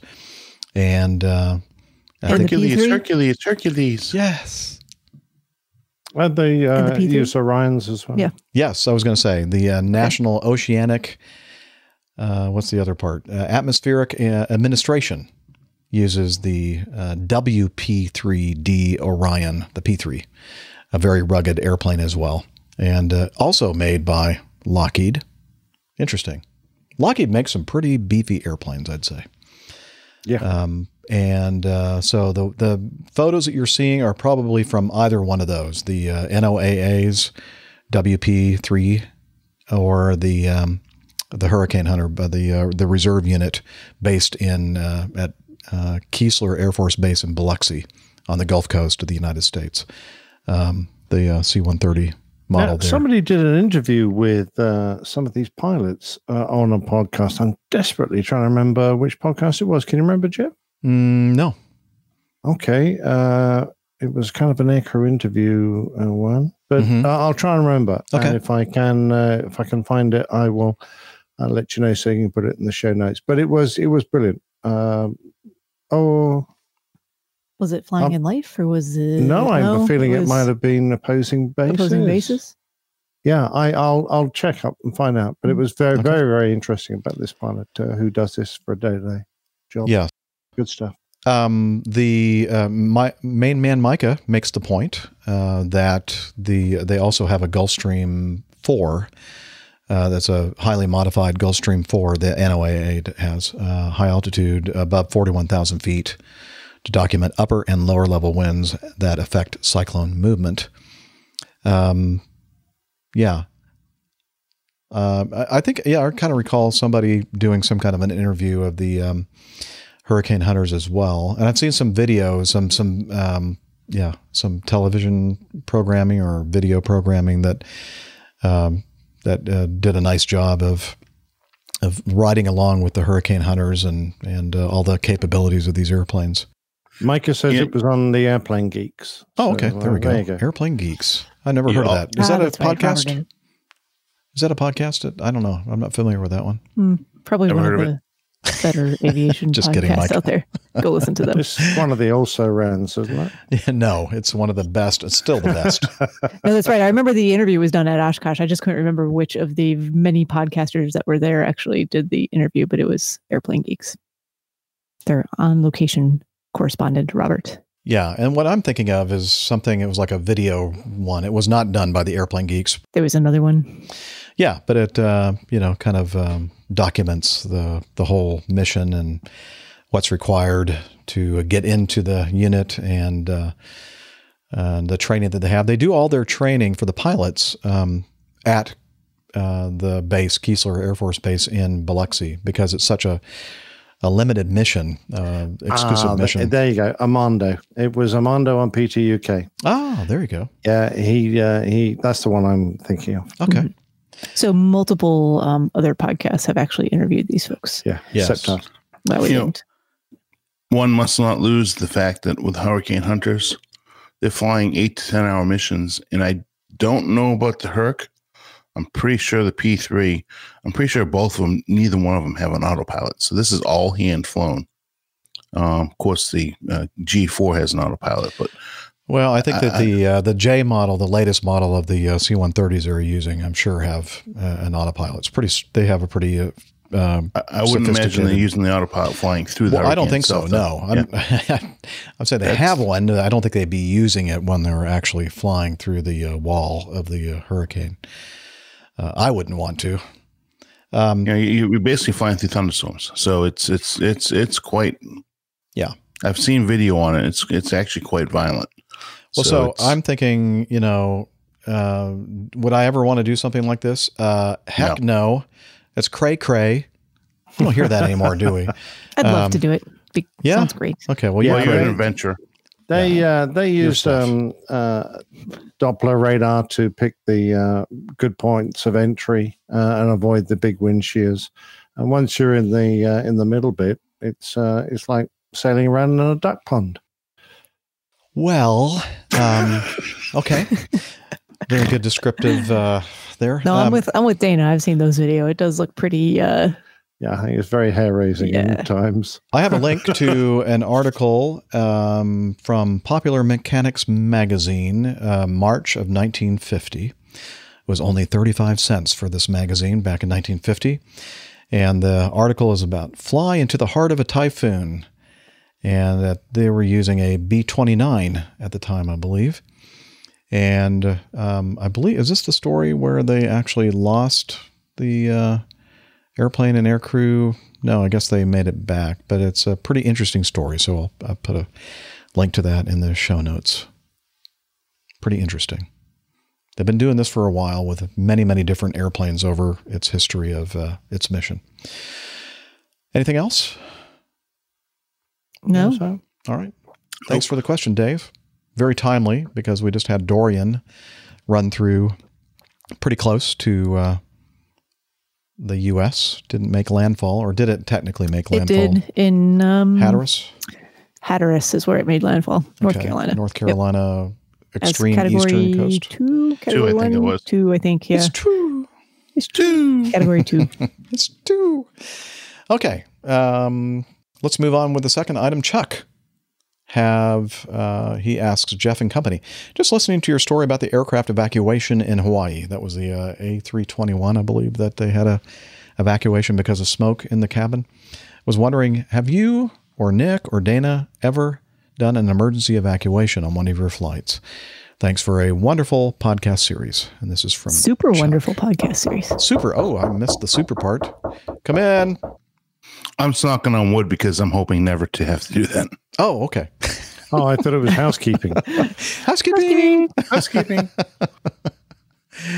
No, I have not. So Dana, his answer is 1 in the no column. And let me go next. 2 now in the no column.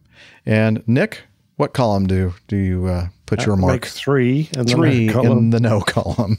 Well, I did evacuate myself from a Phantom that was on fire as we taxied in, but that doesn't really count, does it? I think that's an emergency evacuation of an aircraft. But not probably. It's not really what Chuck was asking about. No. Not evacuating. And in my rush to get out of the aircraft, I forgot to disconnect one lanyard, which was attached to my dinghy. So as I got like 10 feet from the airplane, I fell flat in my face with this cord dragged tight and stopped me dead in my tracks, and also set off my emergency locator beacon. So while I was flat on my face, everyone knew where I was. Yeah, but I bet nobody had video of it. No, they thank the Lord for that. Before the days of Exactly cell phone right. video, where everyone's like, "Oh, look at this guy." And the lovely thing was the junior engineering officer, who could see it was a jet pipe fire, clambered straight up into the cockpit that I've run away from and fired up the engine and blew out the fire. Oh. Which made me feel a bit inadequate. Yeah, Shouldn't we have used to done that. taxi in with one engine shut down. Yeah. And it was the shutdown engine that had developed a jet pipe fire as we taxied in. All I was told was, "Nick, you're on fire." So I went, "Oh, bloody hell." And emergency evacuation, off we went. And the engineer, of course, could see it was a jet pipe fire. So he just started up that engine and it blows that out. Ah, that must be the same thing. We call it a tailpipe fire. Yeah. Yeah. Yeah. That's the funny thing. You know, people want to, if we get a tailpipe fire in a modern airliner, you're thinking, okay, we'll pull the fire handle and do the agent. But nope, that doesn't help. Engine fire on start in a piston aircraft. Continue cranking until. There you go. Yeah. Same thing. Right. Just keep the air running. Cranking with the W? So learning point here, folks, ladies and gentlemen. Learning point is that if they are giving you a fire signal outside and you have no fire signal in the cockpit, keep on motoring the engine. Yes. It's a tailpipe. And the fire signal is?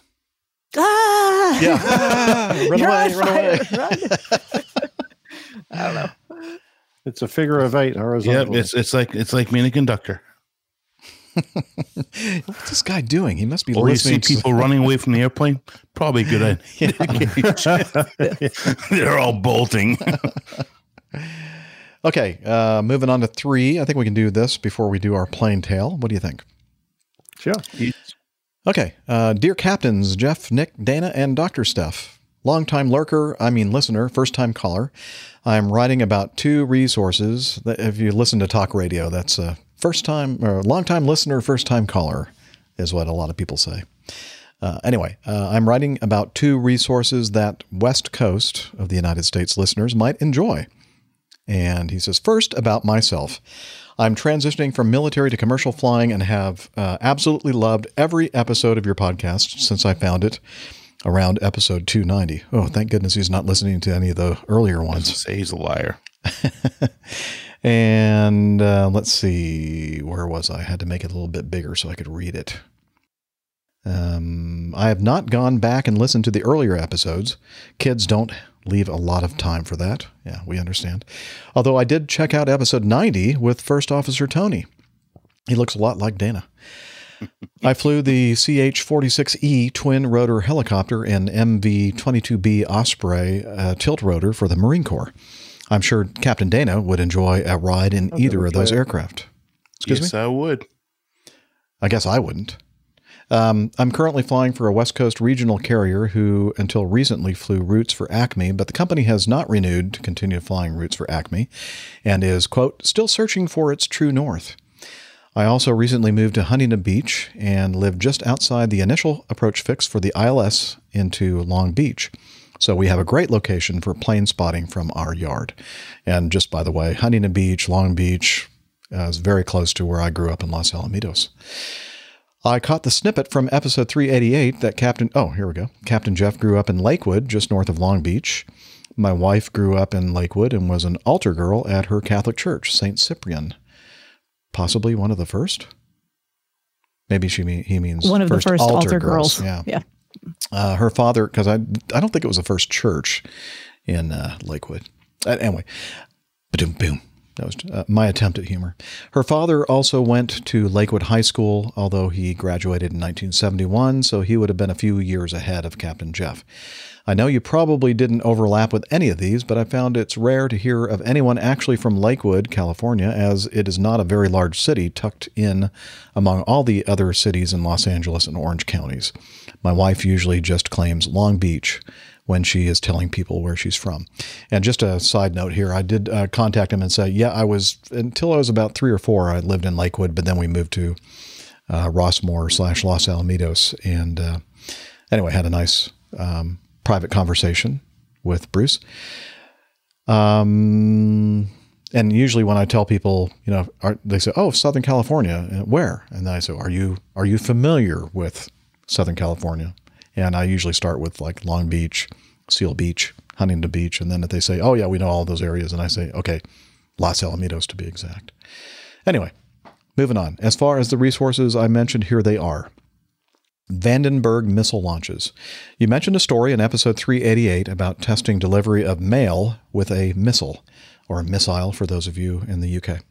While mail is not being delivered by missile, they are still launching missiles out of Vandenberg Air Force Base on the West Coast. There's a mailing list that you can sign up for to be alerted when missiles are going to launch. This is helpful for anyone flying to know there might be something out there. These launches are visible from much of the Southern California area, especially close to the shoreline. I've been able to see several SpaceX rockets. Ooh, that must be cool to watch. And he gave us a link to the mail list. I guess you can sign up for these launch alerts. And then this is my favorite, the hangar in Douglas Park. Another fascinating piece of history in this area is the Douglas Park area on the north side of the Long Beach Airport. This is where Douglas, and then McDonnell Douglas, and then finally Boeing manufactured many famous aircraft. See the attached plaque for the types and quantities of airframes they built here.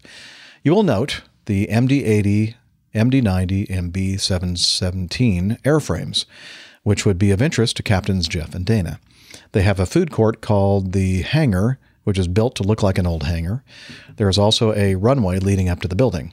Your listeners might want to check out this great aviation-themed establishment and enjoy many types of food. I especially enjoyed the wide selection of IPAs available. We found lots of inside and outside seating and a play area for the kids. And when I wrote Bruce back, I said, sounds like a great place for a meetup if I ever get back out there to that area of the country.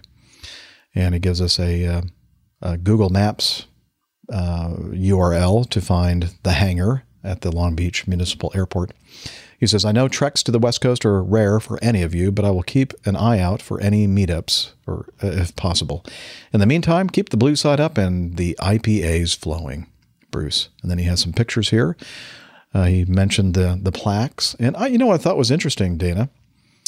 I didn't realize, a lot of great airplanes, by the way, starting with the in 1941, the C-47 Skytrain, B-17 Flying Fortress, A-26 Invader, the amazing number of very prominent airplanes in U.S. aviation history.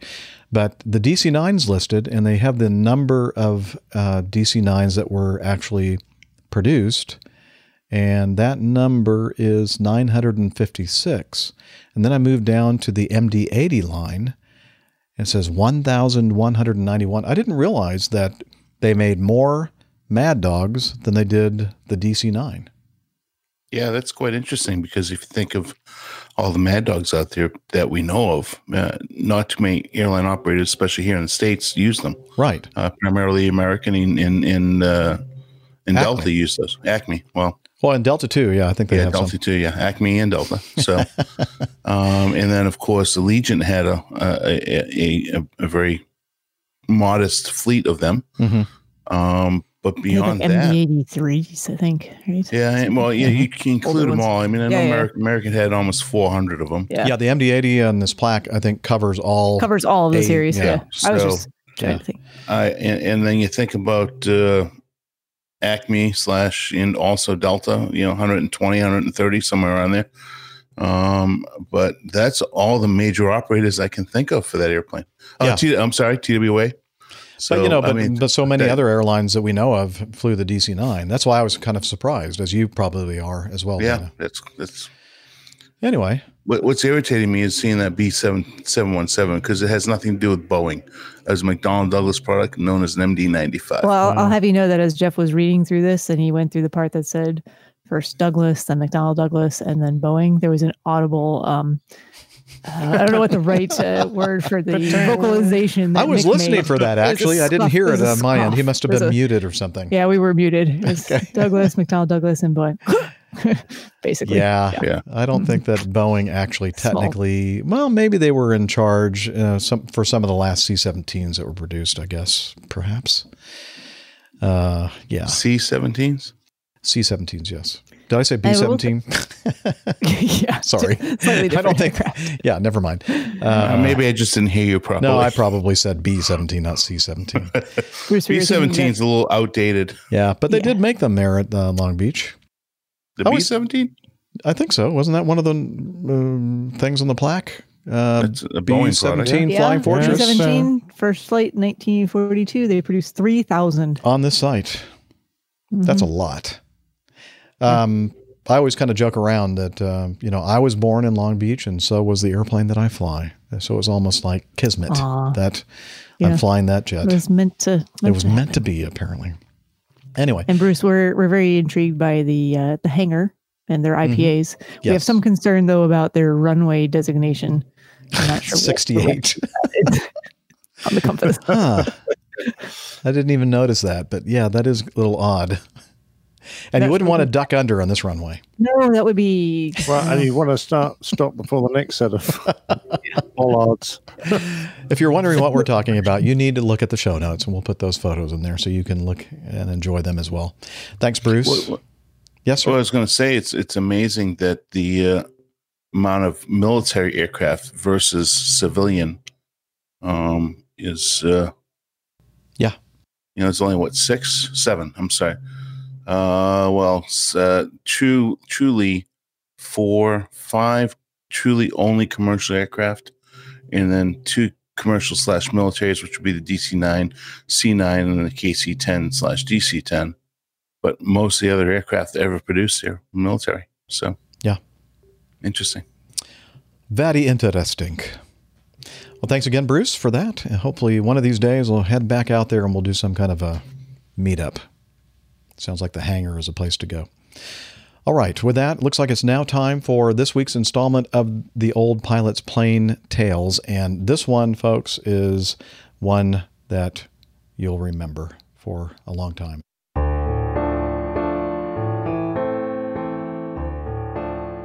The Old Pilot's Plane Tales.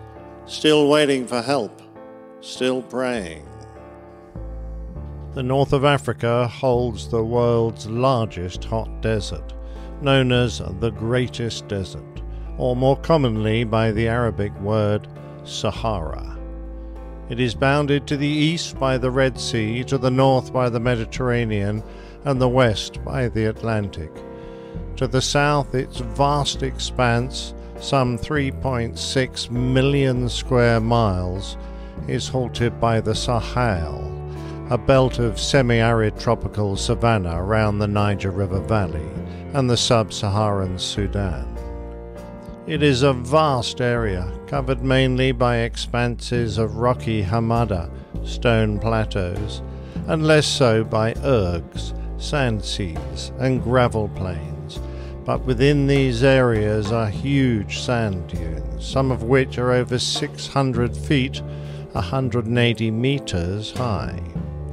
Much of the Sahara is flat, with wadi, dry valleys, dry lakes and salt flats, but it also boasts vast mountain ranges, many volcanic in nature. The one thing that is common to all of the Sahara is the heat. A wide portion suffers from over 4,000 hours of scorching sunlight a year, and some areas see direct sunlight for 98% of daylight hours, giving average air temperatures which exceed 40 degrees centigrade, 104 Fahrenheit, and ground temperatures of over 80 degrees centigrade. That's over 180 degrees Fahrenheit. There are big diurnal temperature changes, but it's a myth that the nights are freezing cold, unless it's a rare event and you happen to be amongst the high mountains. Rainfall is rare, and in the central and eastern parts practically non-existent. As a consequence, plant life is scarce. There is some animal life, mainly lizards, vipers, and insects, which include the large deathstalker scorpion. Its venom contains large amounts of neurotoxin. All in all, it's a pretty inhospitable place, as some have found to their misfortune. It was the 4th of April 1943, and the crew of Lady Be Good picked themselves up from their parachute drop. It was pitch black, not a light visible anywhere, except for the stars above, which filled the sky with a stunning display so intense it could only be seen like that from a few remote places in the world. As they shouted to find each other in the dark, the sound of their aircraft, droning on, flying away from them, slowly faded, until it was as quiet as the grave. Eventually they resorted to firing their weapons and sending signal flares up into the inky blackness to help the crew come together. A few were close enough to find each other easily, and eventually the stragglers came in, but a head count only revealed 8. They were missing one, John Voraka, the bombardier. They were all surprised to find themselves standing on land. They had thought they had been out over the Mediterranean Sea. It had been their first operational mission, and it hadn't gone well. Lady Be Good was a B-24 Liberator of the U.S. Army Air Corps. She wasn't an appealing lady, as she handled like a long tractor-trailer with 18 flat tires, and she was considered the ugly sister of the heavy American bombers in the Second World War. However, the Liberator was still a rugged aircraft, and destined to become the most produced American bomber in history. More than 18,000 were built during the war, mainly by the Ford Motor Company. She had her faults, a tendency to catch fire if ditching or crash landing, because the high-mounted Davis wing had a habit of breaking away from the fuselage. She was hard to fly in formation, and her pilots needed big biceps to wrestle the clumsy controls. But the ugly lady had some good redeeming features: a high top speed, good combat range, a decent ceiling, and she carried a good bomb load. When they got airborne that night, the crew of Lady Be Good would have undoubtedly been feeling a bit nervous. They were going into combat for the very first time. Pushing up the throttles of his 2 Pratt & Whitney twin Wasp supercharged radials, Lieutenant Hatton was one of the last to accelerate down the strip at Salush Airfield, and leaving the lights behind him, they headed out over the Mediterranean Sea, slowly clambering up to their cruising altitude. Salush had been an Italian Regia Aeronautica base, but had been taken over by the U.S. Army 9th Air Force during the Eastern Desert Campaign. It lay on the North African coast, near Benghazi in Libya. Lady Be Good was part of a 21-ship formation tasked with attacking Naples in Italy, over 700 miles north-northwest of them. The conditions weren't good, with poor visibility and the Sirocco wind that blows up from the Sahara, choking the atmosphere with red dust and covering everything with sand. Other aircraft turned back, their engines running rough as they sucked sand into the intakes, but Lieutenant Hatton, the pilot, carried on towards the target. Strong winds buffeted the Liberator, and they were forced to make numerous course changes to stay close to their track, and as they approached their target, the visibility was still too poor to find it.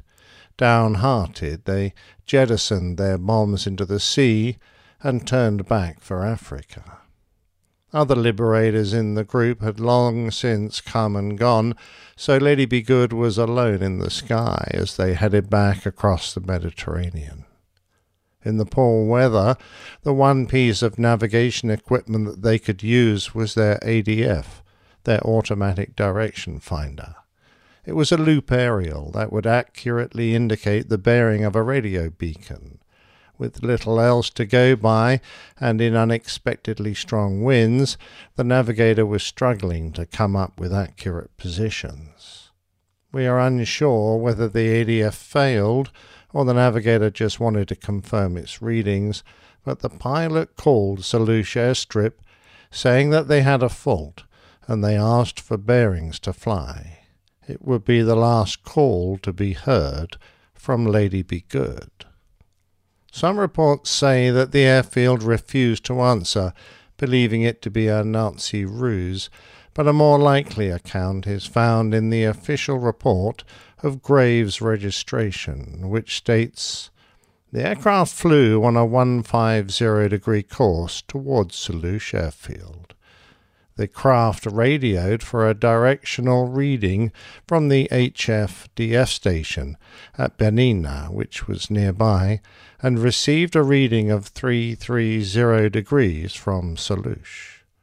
The actions of the pilot in flying 440 miles into the desert are indications that the navigator probably took a reciprocal reading off the back of the radio direction loop antenna from a position beyond and south of Salush, but on course. The pilot flew into the desert thinking he was still over the Mediterranean and on the way home. Despite their colleagues at the airstrip hearing the aircraft overhead and firing flares into the sky to help them, the crew of the Liberator flew clean over their base and onwards over the brutally inhospitable terrain of the Sahara Desert. They were hopelessly lost and running out of fuel when the first engine failed. The crew decided to abandon their aircraft rather than risk a crash landing, and they parachuted out over what they believed to be the sea, only to discover that it was a sea of sand. Lady Be Good stubbornly carried on for a further 16 miles before it settled onto the desert and came to a grinding halt. Her fuselage was mainly intact, but it had broken aft of the wings and cockpit.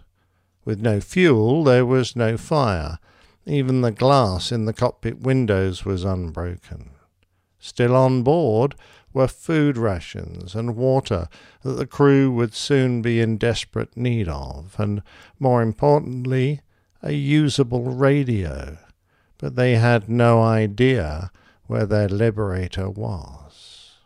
The following day, a search and rescue mission was launched from Salush Airfield in an attempt to find them, but they failed to see any trace of the aircraft or its crew. The disappearance of the Lady Be Good became a mystery, one of the many unexplained losses, and the Air Force moved on. There was a war to be fought.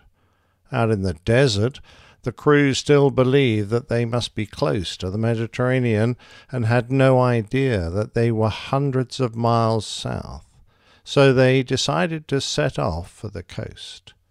What we know of their walk through the Sahara comes from the co-pilot's diary, Lieutenant Robert Toner, as he described their efforts with sober brevity.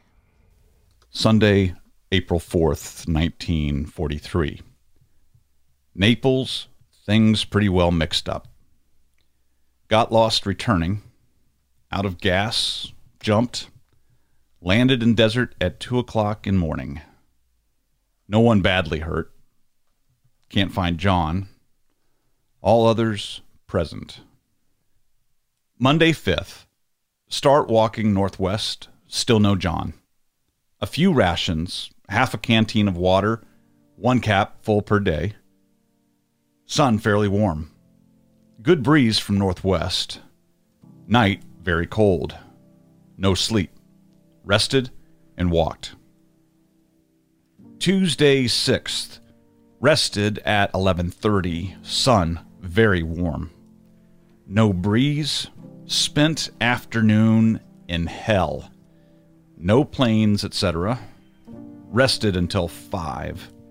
Walked and rested all night. 15 minutes on, 5 off. Wednesday, April 7th, 1943. Same routine. Everyone getting weak. Can't get very far. Prayers all the time. Again, afternoon very warm. Hell. Can't sleep. Everyone sore from ground. Thursday, 8th. Hit sand dunes. Very miserable. Good wind, but continuous blowing of sand. Everyone now very weak. Thought Sam and Moore were all done. Lamott's eyes are gone. Everyone else's eyes are bad. Still going northwest. Friday 9th. Shelley, Rip, and Moore separate and try to go for help. Rest of us all very weak. Eyes bad. Not any travel. All want to die. Still very little water. Nights are about 35. Good wind. No shelter. One parachute left. It was on that Friday that the group split up. Some of the crew were close to death, and the majority were too exhausted and dehydrated to carry on. So Rip Slinger, the engineer, Shelley and Moore, both gunners, agreed to try to reach help and then return. Survival experts estimate that without proper hydration, the men would probably manage a maximum of 30 miles. But when the group split up, they had already travelled 80, an unbelievable achievement. After the decision, Toner continued to make entries in his diary, a poignant record of his decline towards death.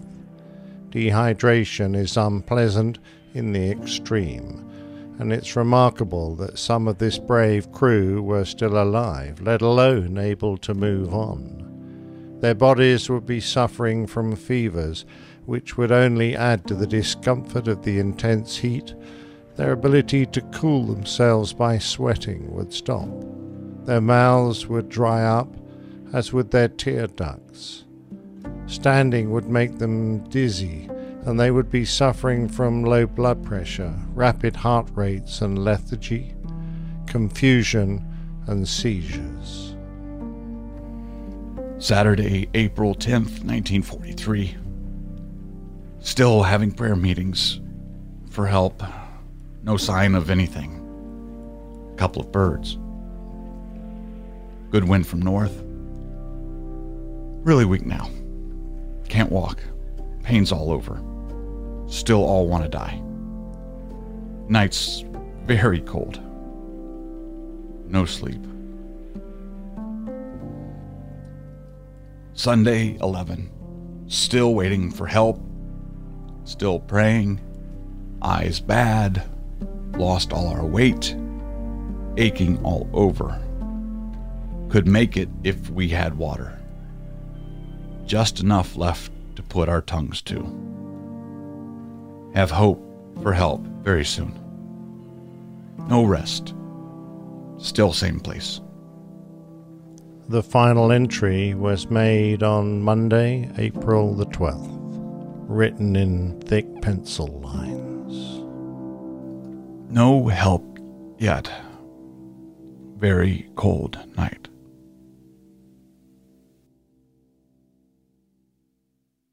The fate of Lady Be Good's crew would remain a mystery for more than 15 years, until a British oil exploration team spotted the wreckage of the Liberator while conducting an aerial survey of the Sand Sea of Kalanskio. They marked the position. It was confirmed by geologists from British Petroleum, but it took a year before an expedition from the United States Air Force Base at Wheelus in Libya set out to find it. There on the side of the aircraft were the hand-painted words, faded in the fierce desert sun, "Lady be good."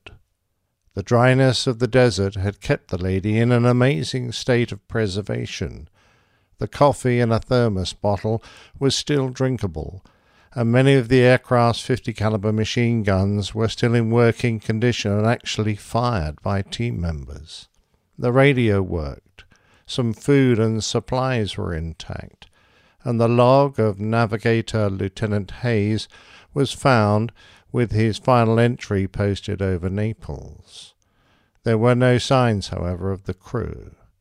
Then they discovered several improvised arrow markers at varying distances to the northwest, one made of boots, others made from parachutes weighed down with rocks, but the markers stopped at the edge of the vast, shifting sea of sand of the Kalanskio.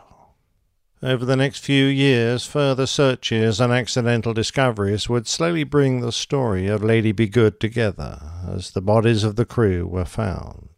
The personal diary, which revealed details of their desert trek and suffering, was discovered in the pocket of the co-pilot.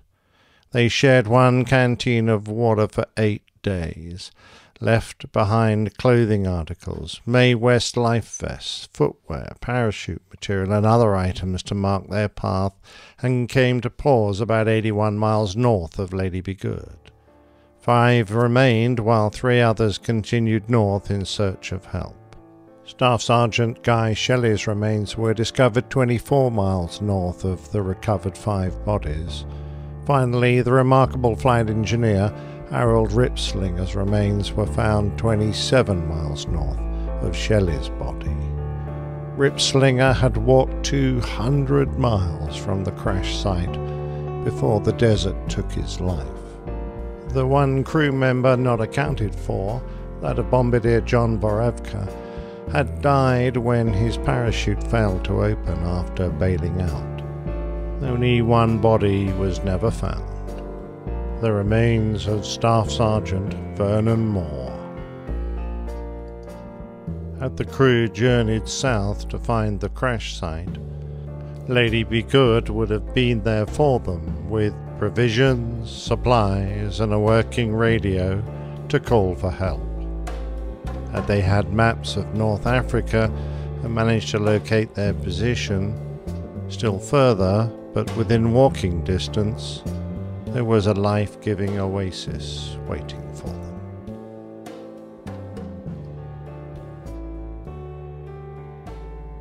Wow, that gives me goosebumps. Just listen. That's the 3rd time that I've listened to the Plain Tale, and such a nice job, Nick. But so sad. And it is. It's such a remarkable story of perseverance, strength of will, strength of faith that they would be found. All sadly to nothing, but you have to admire them for the efforts they made. So much irony in it. Their first mission. Yeah. And a rookie navigator, a rookie crew, but navigator who probably wasn't doing a brilliant job because he didn't have much experience. Misreading the ADF and then not realizing that they'd already gone over their base, plowing on for hundreds of miles into the desert. And then the decision to try and walk rather than stay with their crashed aircraft. Had they been able to find it, it wouldn't have been too hard, I wouldn't have thought. But some difficult decisions. In our hindsight, now we know the story. We want to shout at them, say, should have turned around and gone to that airplane. You might have still been alive now. And the description in the diary was so amazing to me. The fact that people's eyes are going. When you don't think about the sand, that blowing sand, and what kind of damage it's doing to your physical body. Oh, absolutely. Not being able to produce tears anymore, your eyeballs drying out, your mouth drying out and cracking all that skin and, you know, splitting, and not being able to kill yourself through sweating anymore. It must have been just awful. Yet he, Toner, who wrote that, kept it very matter of fact. He didn't try and, you know, he wasn't self-pitying at all, was he? He just wrote the facts down, I guess in the hope that someone might find it, but he didn't resort to trying to, you know, cry out in the words he wrote. He just wrote down what was happening. Not embellishing, you know, just keeping it straight to the facts. And I was amazed at the, you know, you said the survival expert saying, you know, without hydration, you know, making it, what did he say, 20 miles, 30 miles? 30 miles, 30, yeah. And that one guy made it over 200. Yeah, and the last sort of 40 or 50 miles he did without any water, because the water was, I think, I gather from trying to read that the water was left with the 5 and the other 3 tried to just struggle on without what little water there was, but I think they were generally out. Wow. Their endurance was amazing. They must have thought that they were closer to something than they were to strike out like that. I guess they don't really have a whole lot of choice in the situation, but I would think that they would have had to have at least believed that there was something. Well, I think within striking distance. Yeah, I think because they thought they were initially over the Mediterranean, they thought, well, they can't have gone far inland. Right. We thought we're over the sea and we're over land, Must be but close. we'll just walk towards the coast and we'll find someone. Yeah. Hit the coast and then like just travel along the coast and eventually we'll find civilization. Yeah, exactly right. Now there's a tragic story I know of an American crew who did a similar sort of thing in Australia on the north coast. And they hit the coast, but they turned the wrong way. And it was one of those things, what they should have done, and it's very easy to say, they should have walked slightly, not directly towards where they wanted to go, but off at an angle, so that when they hit the coast, they knew which way to turn. But when they hit the coast and they couldn't see the city of Darwin, they went, we better turn. Well, which way should we turn? And in fact, they argued about it, so they split up. And in fact, even the ones that walk in the right direction, very few survived. They were eventually found by some Aboriginals who saved them. Sorry. But anyway, again, my thanks to Greg. I think his telling or his reading of that diary just makes that story. Really good job. Thank you. Not only that, but the way that you put the music together and how you made the music stop at the last entry of the diary. It's just like, oh, wow. Very powerful. Well, very kind. Yeah. You have a talent, sir. You have a talent. Yeah, it's ever so kind of you. All right. Well, let's keep on moving here. Haven't been making a big dent in our feedback on this episode, but we're going to keep trudging along and at least knock out a few more. Item 4, JJ writes, he said, JJ Pittsburgh. I was on one of my rideshare driving road trips for the holiday weekend. Sometimes I take a little getaway and drive some rideshare in a different city for some new scenery. I usually meet up with friends, but no one was around this time. I was feeling lonely on this particular trip and needed to start catching up on APG episodes, so I had it on in the car while I was working. It cheered me up because I felt like the APG crew was tagging along as I picked up passengers on this particular trip in Cleveland. Since I've met most of you in person, I feel like part of the APG family. Just wanted to let you know. Let yins know. Yins. You're all that's a Pittsburgh thing, right? Western Pennsylvania. Yeah. Let all yins know you're all appreciated. Thank you again, JJ. Pittsburgh. Oh, very nice. Well, we are. You are part of our family.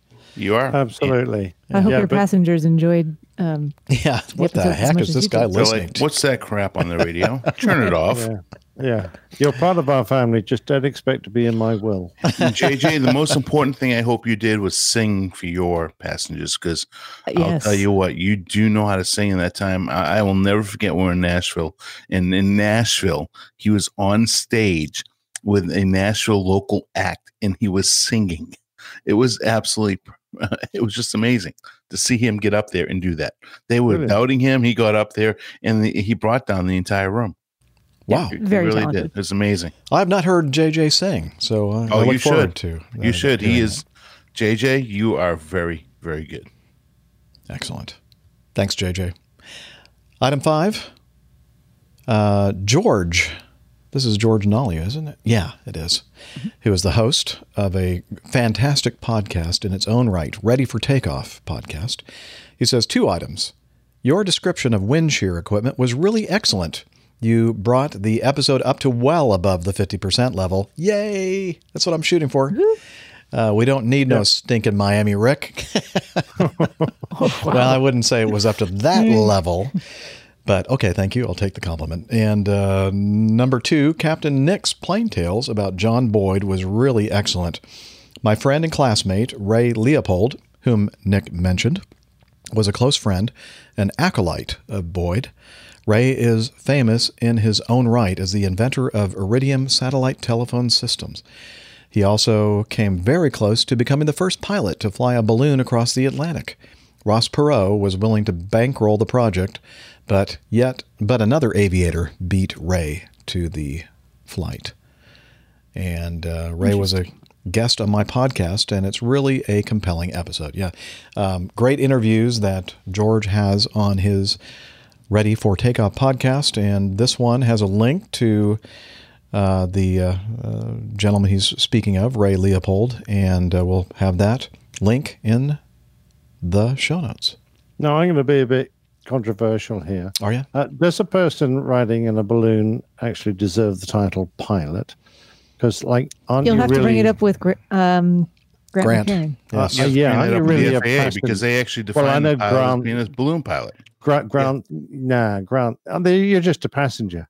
I mean, you can't. You can go up, or you can go down. No, you have to have a pilot certificate to be able to Yeah, fly. yeah, a balloon. I know. Technically, Dana, I'm talking about philosophically, because that's it. You can go up a bit or down a bit, and that's it. For the rest of the flight, you're just a passenger. So for no, all you're not. you I guess balloon you're critics out there, please send You're more a feedback to passenger than a pilot. That's for sure.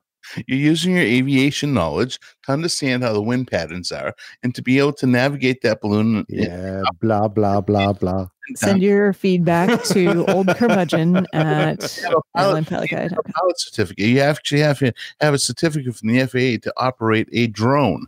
Grant, we're expecting some feedback from you, man. Yeah, I'm just going to message him directly so he can be sure to listen to this. Yeah. Liz, send me the timestamp on this one.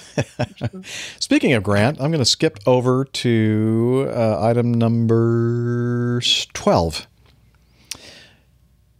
Hi there. How's it going, post Oshkosh? Sorry for the lack of contact since then, but it's been pretty hectic back here with work and travel, plus a few beers, of course. It was great to catch up with all of you at Oshkosh and finally meet in person, except Captain Nick. I'm just going to add that in there Who for is now. now my ex-friend. Yeah. As mentioned, Steve and I are back with a new podcast that that was the title of the email. Our new podcast is officially live. As Steve and I are back with a new podcast that we're producing with our partners at Aviation Trader, and then it's aviationtrader.com.au. The new show is called Airwaves by Aviation Trader, and they've started releasing episodes. The show's webpage is located inside Aviation Trader's premium section, which is free to join and gives access to additional info supporting episodes and blog posts. The show is already out on Spotify and Pocket Casts and should be on iTunes soon enough. I did check, and I think it is on iTunes. But of course, you can subscribe to the RSS feed and then he gives us the RSS feed URL. Please feel free to share the news with those you might think be interested in listening. We don't have, I shouldn't have mentioned it on this show then. Huh. Okay. No, just kidding. Everybody listening to this show would be very interested in this show as well. We don't have editorial control, so it's not entirely like Plane Crazy Down Under was, but we're going to have lots of interesting people on and are looking forward to seeing how it develops.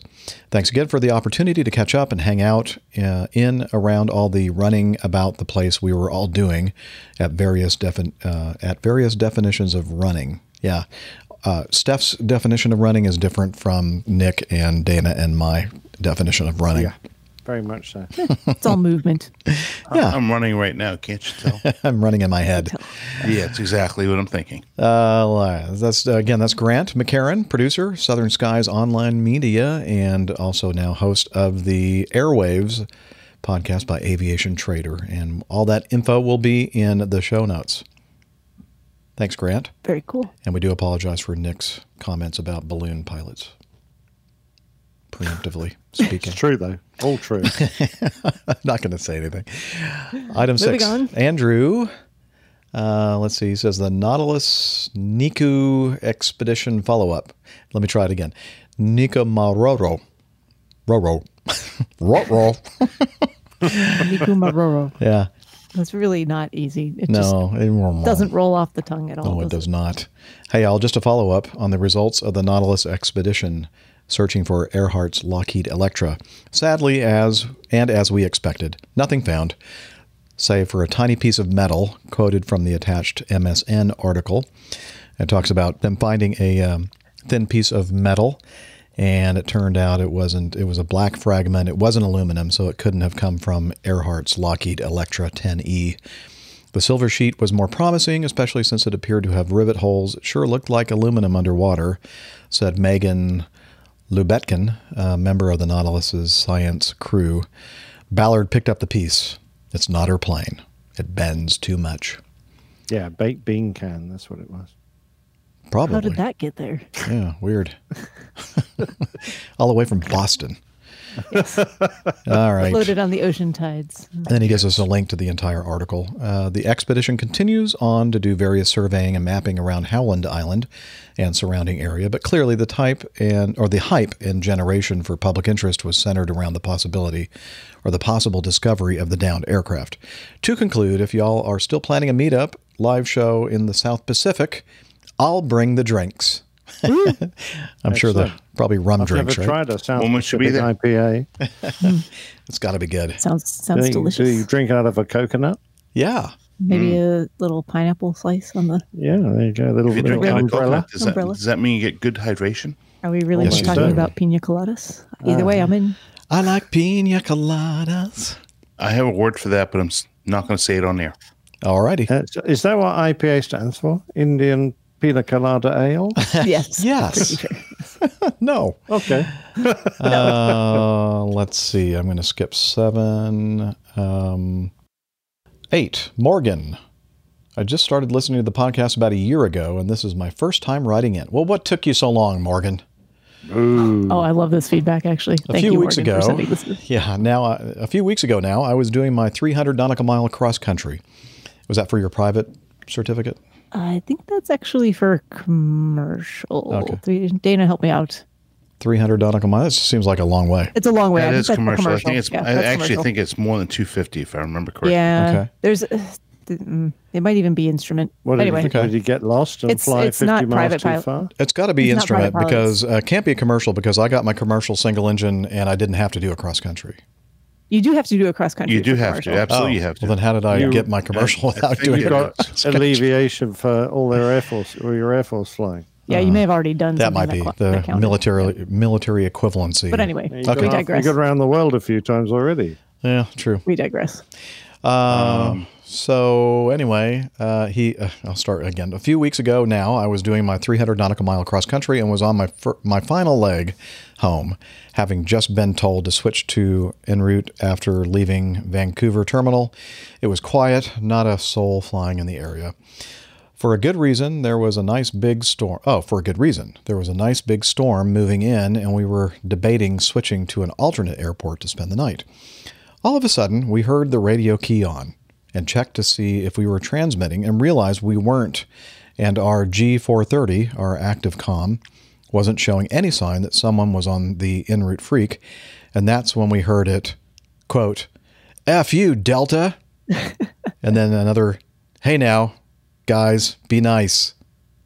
It went quiet for a few seconds, then followed by around 3 minutes of pilots making cat noises. We were monitoring 121.5, so our best guess is it was some bored airline pilots. So to sum it up, is that a normal thing? Have you ever heard anything like that? Yeah. The cat noises, anyway. Have you ever Chewbacca. done anything like that? No. Thanks for all the amazing shows, Morgan. You know, most of it, especially those of us here on the, what's gone on with my background? I guess it finally decided to give up. Anyway, There you who go. cares? Well, while you're fixing that, I looked it up. 61.129 aeronautical experience for commercial engine for commercial pilot. Subsection 4I, one cross-country flight of not less than 300 nautical miles total distance. So it With must be landings at commercial. a minimum of 3 points, which are one in straight line distance of at least 250 nautical miles from the original departure point. However, if this requirement is being met in Hawaii, the longest segment only need to be straight line distance 150 nautical miles. So, anyways, we have to be above 50%. So we are now above 50%. Well, There you thank go. God for that. Well, to sum up, is that a normal thing? It's well known that unfortunately, GARD 121.5 GARD is somewhat abused by people who are bored, or I don't know why. Have very low mental Capacity. They're juveniles. They are. I'm not sure why cat noises and Chewbacca sounds are so. Are the chosen noises to make? Lots of meowing. A lot of meowing going on, and these guys and possibly gals. It sounds mostly like guys to me, but I can't tell the difference when they're doing meowing sounds. Are there to annoy people who get easily annoyed when somebody is abusing the frequency. And what I want to say to those who just like immediately jump on and start yelling at these people is just don't do it. Just exactly. Wow, what are you saying there? Oh, it's just doing a guard noise. I mean, that's all. Wow. Okay. So when you hear that, you'll know exactly who transmitted it. I actually never do any of those. I hope not. It annoys the hell out of me, to be honest with you. I am just mimicking guard noises. Okay. And so the ones that are doing that know that there are a certain subset of people that are on the frequency that will get so upset by it. Thank you. That they'll start yelling at these people, but what they don't realize, it's just the same thing. Like right now, we have this live chat room. Fortunately, we don't have any trolls in the chat room because we do this unlisted. After we've done the recording, then I release it as a public video. But if you do it as a public live, and we've experienced this. It's been a while now since we've experienced this. But people come on and they go, oh, what's this? And then they just start making all kinds of rude comments and everything else. And they are doing it to get the reaction from the people that are not tolerant of it. And so the best advice for me is that if you're out there and you're one of those people that are spring-loaded to get on guard and go, let's be professional. Get off the guard. You're on guard. They know they're on guard and they are doing it to upset you. So don't say anything. And also, if someone has given their, like passenger briefing or queued up the mic to read back instructions and they're on guard by accident, you don't have to shout out, you're on guard. Like, it's just not It's necessary. just stupid. They'll figure it out. Same thing with the guys that are calling ops. Dana and I hear this a while. You probably do hear it too if you're listening to guard stuff. They'll say, Charlotte ops, this is, whatever flight. And then somebody will come, okay, go ahead. And I've even heard cases in Atlanta, somebody's on guard, and it's not uncommon to hear somebody, they just forget to flip the switch, and they think they're on the ramp frequency, and they'll say, we're on the south side for gate B14. And some idiot will come on and go, okay, take the right side into the gate. And I'm thinking, that is more than just stupid. That is dangerous. You were reading my mind because that's exactly what I was thinking. That's like my number one pet peeve. You are actually giving an official clearance when you're really not representing the actual frequency, and the person on the other side that transmitted doesn't really realize that. Right. So now you're really hosing that person over. That's just not good. Yeah, I would exactly. venture to say that's highly illegal. I would say so too. Absolutely. Yeah. You could probably go to jail for that. I was one of the latest things I heard was so pleased to hear. Somebody was fooling around on guard, and then this voice gets on there and says, hey guys, listen up. I'm an air traffic controller. We have guard by regulation on an overhead speaker in every single approach facility and center facility, and you are making it dangerous for us because all we hear is your crap. So cut it out. And then for the first time in my life, I was amazed that nobody said a thing. It was completely silent. I'm thinking, thank goodness. Because people aren't thinking about the fact that, as you said, they have these speakers that are set to monitor guard frequency, because if somebody's declaring an emergency, they need to know that. And it's just it's hard to do your job correctly and professionally when you're listening to idiots making cat sounds and other sounds like Dana just showed us. Let's go ahead and play this audio feedback from Nick Camacho. Probably go over the 3-hour point, but anyway. That's okay. He sent in a couple of pieces of feedback. We're going to save the second couple of audio feedbacks, and we're going to save the second one for another show. But here we go. This is, you'll remember that Nick was, here, let me read what he said. I've attached 2 pieces of audio feedback. One is a brief recap of our trip over to Europe in the C-47, Betsy's Biscuit Bomber. And the other is my recollection of a cool flying experience with my dad and brother in Europe. So let's play the first one, the D-Day recap. Hey, Captain Jeff and the rest of the APG crew. This is Nick from the Air Capital. Now that I've had a couple of months to recover and reflect on our trip over to Europe in the C-47, I thought I'd give you a brief summary of what we were able to accomplish. As many of you know, I was fortunate enough to be a part of the crew of Betsy's Biscuit Bomber, a C-47 based in Paso Robles, California, that flew over to Europe this summer to commemorate the 75th anniversary of the D-Day invasions, as well as the 70th anniversary of the Berlin airlift. Our airplane traveled across the country in early May, from Paso Robles to the East Coast. While we were on the East Coast, we were able to take part in some pretty cool functions before we even left the country. We were involved in a 5-ship flyover of the Pentagon and the Arlington National Cemetery, flying down the Potomac. We were also able to be a part of a 9-ship C-47 flyover of the Hudson River and the Statue of Liberty. That was a pretty cool experience as well. We did a lot of formation training, and we did survival training in Connecticut before the big fleet departed. And then towards the end of May, the D-Day Squadron, the group that we were a part of, crossed the Atlantic Ocean. It was a total of 15 U.S.-based C-47s and DC-3s that flew from Oxford, Connecticut, through Canada, Greenland, Iceland, and Scotland before arriving in Duxford. We were based in Duxford for, all told, about a little over a week. We did some maintenance in Duxford. We did some flying in Duxford, as was so wonderfully chronicled by Captain Nick. We appreciate him taking some time to come out and chat with us and see us. And then we moved on to France, where we did a number of reenactor paratrooper drops. Our airplane was part of the 14 airplane formation flight over the cemetery in Presidents Trump and Macron.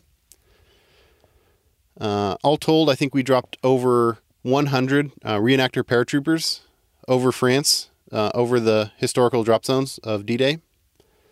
And these were guys that were dressed up in period-specific uniforms, jumping static line rigs, so they're jumping off the anchor line of the airplane, and then using round canopy parachutes. They say that they're slightly more steerable than what they were actually using in World War II. So they couldn't steer to their landing zone, but they could at least orient themselves the direction that they wanted to land. After that, we went to Germany. We had an air show at the Wiesbaden Army Air Base in Germany. And this air show was solely our group of DC-3s and C-47s. At the apex of our group size, in Duxford in Caen, France, it was 25 airplanes, the 15 U.S. airplanes, plus 10 European-based airplanes. In Germany, we were probably down to about 20 airplanes, but still, they put on a little open house with just our DC-3s and C-47s, and we were able to entertain over 40,000 U.S. servicemen, women, their families, and the local community that supports them in the airbase. So that was a pretty cool experience. We also went to Fossberg and then flew around Berlin. I'm sorry. And we were fortunate enough to be able to transport Colonel Gail Halverson, who was the original Candy Bomber, from Fossberg to Berlin. So we were able to do a lot of really cool stuff. The trip from Wheels Up to Wheels Down in Paso Robles was 2 months and 4 days. We flew the airplane for 150 hours. During that time, we burned over 12,000 gallons of 100 low lead avgas. Between oil changes and flight consumption, we also used over 200 gallons of 120 weight aircraft engine oil. We performed flight operations in seven countries, as I mentioned earlier: the United States, Canada, Greenland, Iceland, the United Kingdom, France, and Germany. And the best part of the trip is that all 15 of our airplanes made it over. We're able to perform in front of the European fans who were incredibly excited to see them. And all 15 airplanes made it back successfully. So I would not say it went off without a hitch. There are a few minor issues. We had a few small maintenance issues on our airplane. Very small, considering everything that we accomplished. There were a couple of logistical and organizational issues we had to work through. But overall, we were able to accomplish everything we set out to do. Everybody had fun. Everyone was safe. And we got to show our airplane to a whole entire new continent of people who haven't had the opportunity to see it and may never again. So it was a great experience. Thanks for helping me share our story. Thanks for all the support. And like I mentioned before, also thanks to Captain Nick for including us in his plane tales that were so well done. That's all I got for now. We'll talk to you guys again soon. Bye. Thanks, Nick, for your audio feedback. And as I said, the second one will play on the next show. And wow, that was an amazingly successful trip. Lots of fuel burned, that's for sure. Oh, it was. I mean, that's a pretty adventurous journey over there from the States up through Canada, Greenland, Iceland, North Scotland. So, that's hats off to them all. And they're not just flying any other aircraft. They're flying a piece of history that is aged and needs to be treated with care. And wasn't ever going to be easy to fly. I mean, it's not it's oh, heaven's sakes, World War II era aircraft. It doesn't have anything like we're used to, guys. So that requires real piloting skills to do that. Well done, guys. Yes, very much so. Well done. And thank you, Nick, for helping them chronicle it. Oh, that was my pleasure. So anything I can do to help in the future, more than happy. Those photos are wonderful. So I don't know if Jeff is going to put them in the show notes this time around, but if not, go back and watch the... We've already done so. I think they're all in show notes. They're here again in this video if you've not seen them before. So. Yep. There you go. And with that, I think it now is time for us to end this episode. And we're going to first point you over to the airlinepilotguy.com website. Arash Maheen is our... he manages that for us, and there's a lot of stuff there. You can see information about the crew and the community and the coffee fund and plane tales. What else? The APG library. Our librarian Tiffany takes care of that, and we have merchandise, including coffee mugs, and so much more. So head over to airlinepilotguy.com where you can find out about that. And we do have apps. Apparently you can't get the Android version anymore, but we'll see what we can do about that. But there is still an iOS version if you have an iOS device. And just look on the Apple App Store for that. And we're also on the social meds. you can head over to Twitter, and using the handle at APG Crew, you can interact with us there. Find all of our individual Twitter information pinned to the top of that page. You can also head over to facebook.com/airlinepilotguy and interact with the community members there, all of us, and lots of good information being shared on both platforms. And if you really want to delve deep into the APG community, you can hear a little bit more about Slack now from Hillel. Yeah, Hillel. Hillel, it's time. Sorry, Jeff, I might have used all your skin lotion. Dang it. APG listeners, please join us on our Slack team. Slack is a communication, coordination, and sharing platform that works on your mobile, laptop, or browser. On Slack, we share news and ideas, we suggest episode and Plain Tales topics, we plan events and meetups. To get into the Slack team, please email me at slack@airlinepilotguy.com. That's SLACK, Sierra Lima Alpha Charlie Kilo @airlinepilotguy.com. Or send me a tweet with your preferred email address to @Hillel, and I'll send you an invitation. That's Hillel, spelled Hotel India 11 Echo 1, and see you in Slack. Thank you, Hillel, and a big shout out and thank you to our producer Liz in Toronto, Liz Piper. Thank you very much for everything you do. Thank you, Liz. And thank you to all of you that show up on these live episodes, these live recordings every week. You're welcome. Oh, sorry. I'm not talking. and thank you to my co-hosts that show up every week, most of the time, to help me do this. And with that, I guess that's it. We'll see you next week. Wishing you clear skies, unlimited visibility, and tailwinds. Take care, and God bless. Cheers, y'all. Bye, folks. Sayonara, arigato. Yeah, he's up in the sky. It's the airline pilot guy. Good day.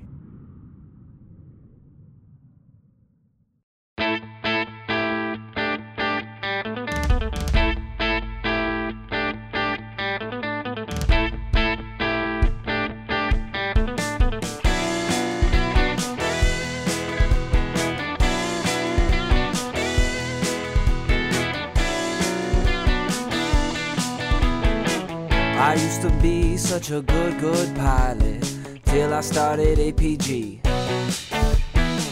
I opened doors for little old ladies. I helped them to their seats. Airline pilot guy, I fly America. Oh, airline pilot guy, he can land in heavy fog. I got no friends 'cause I'm always flying. I just don't have the time. But I can land this old plane. I can land it just fine. Airline pilot guy, I fly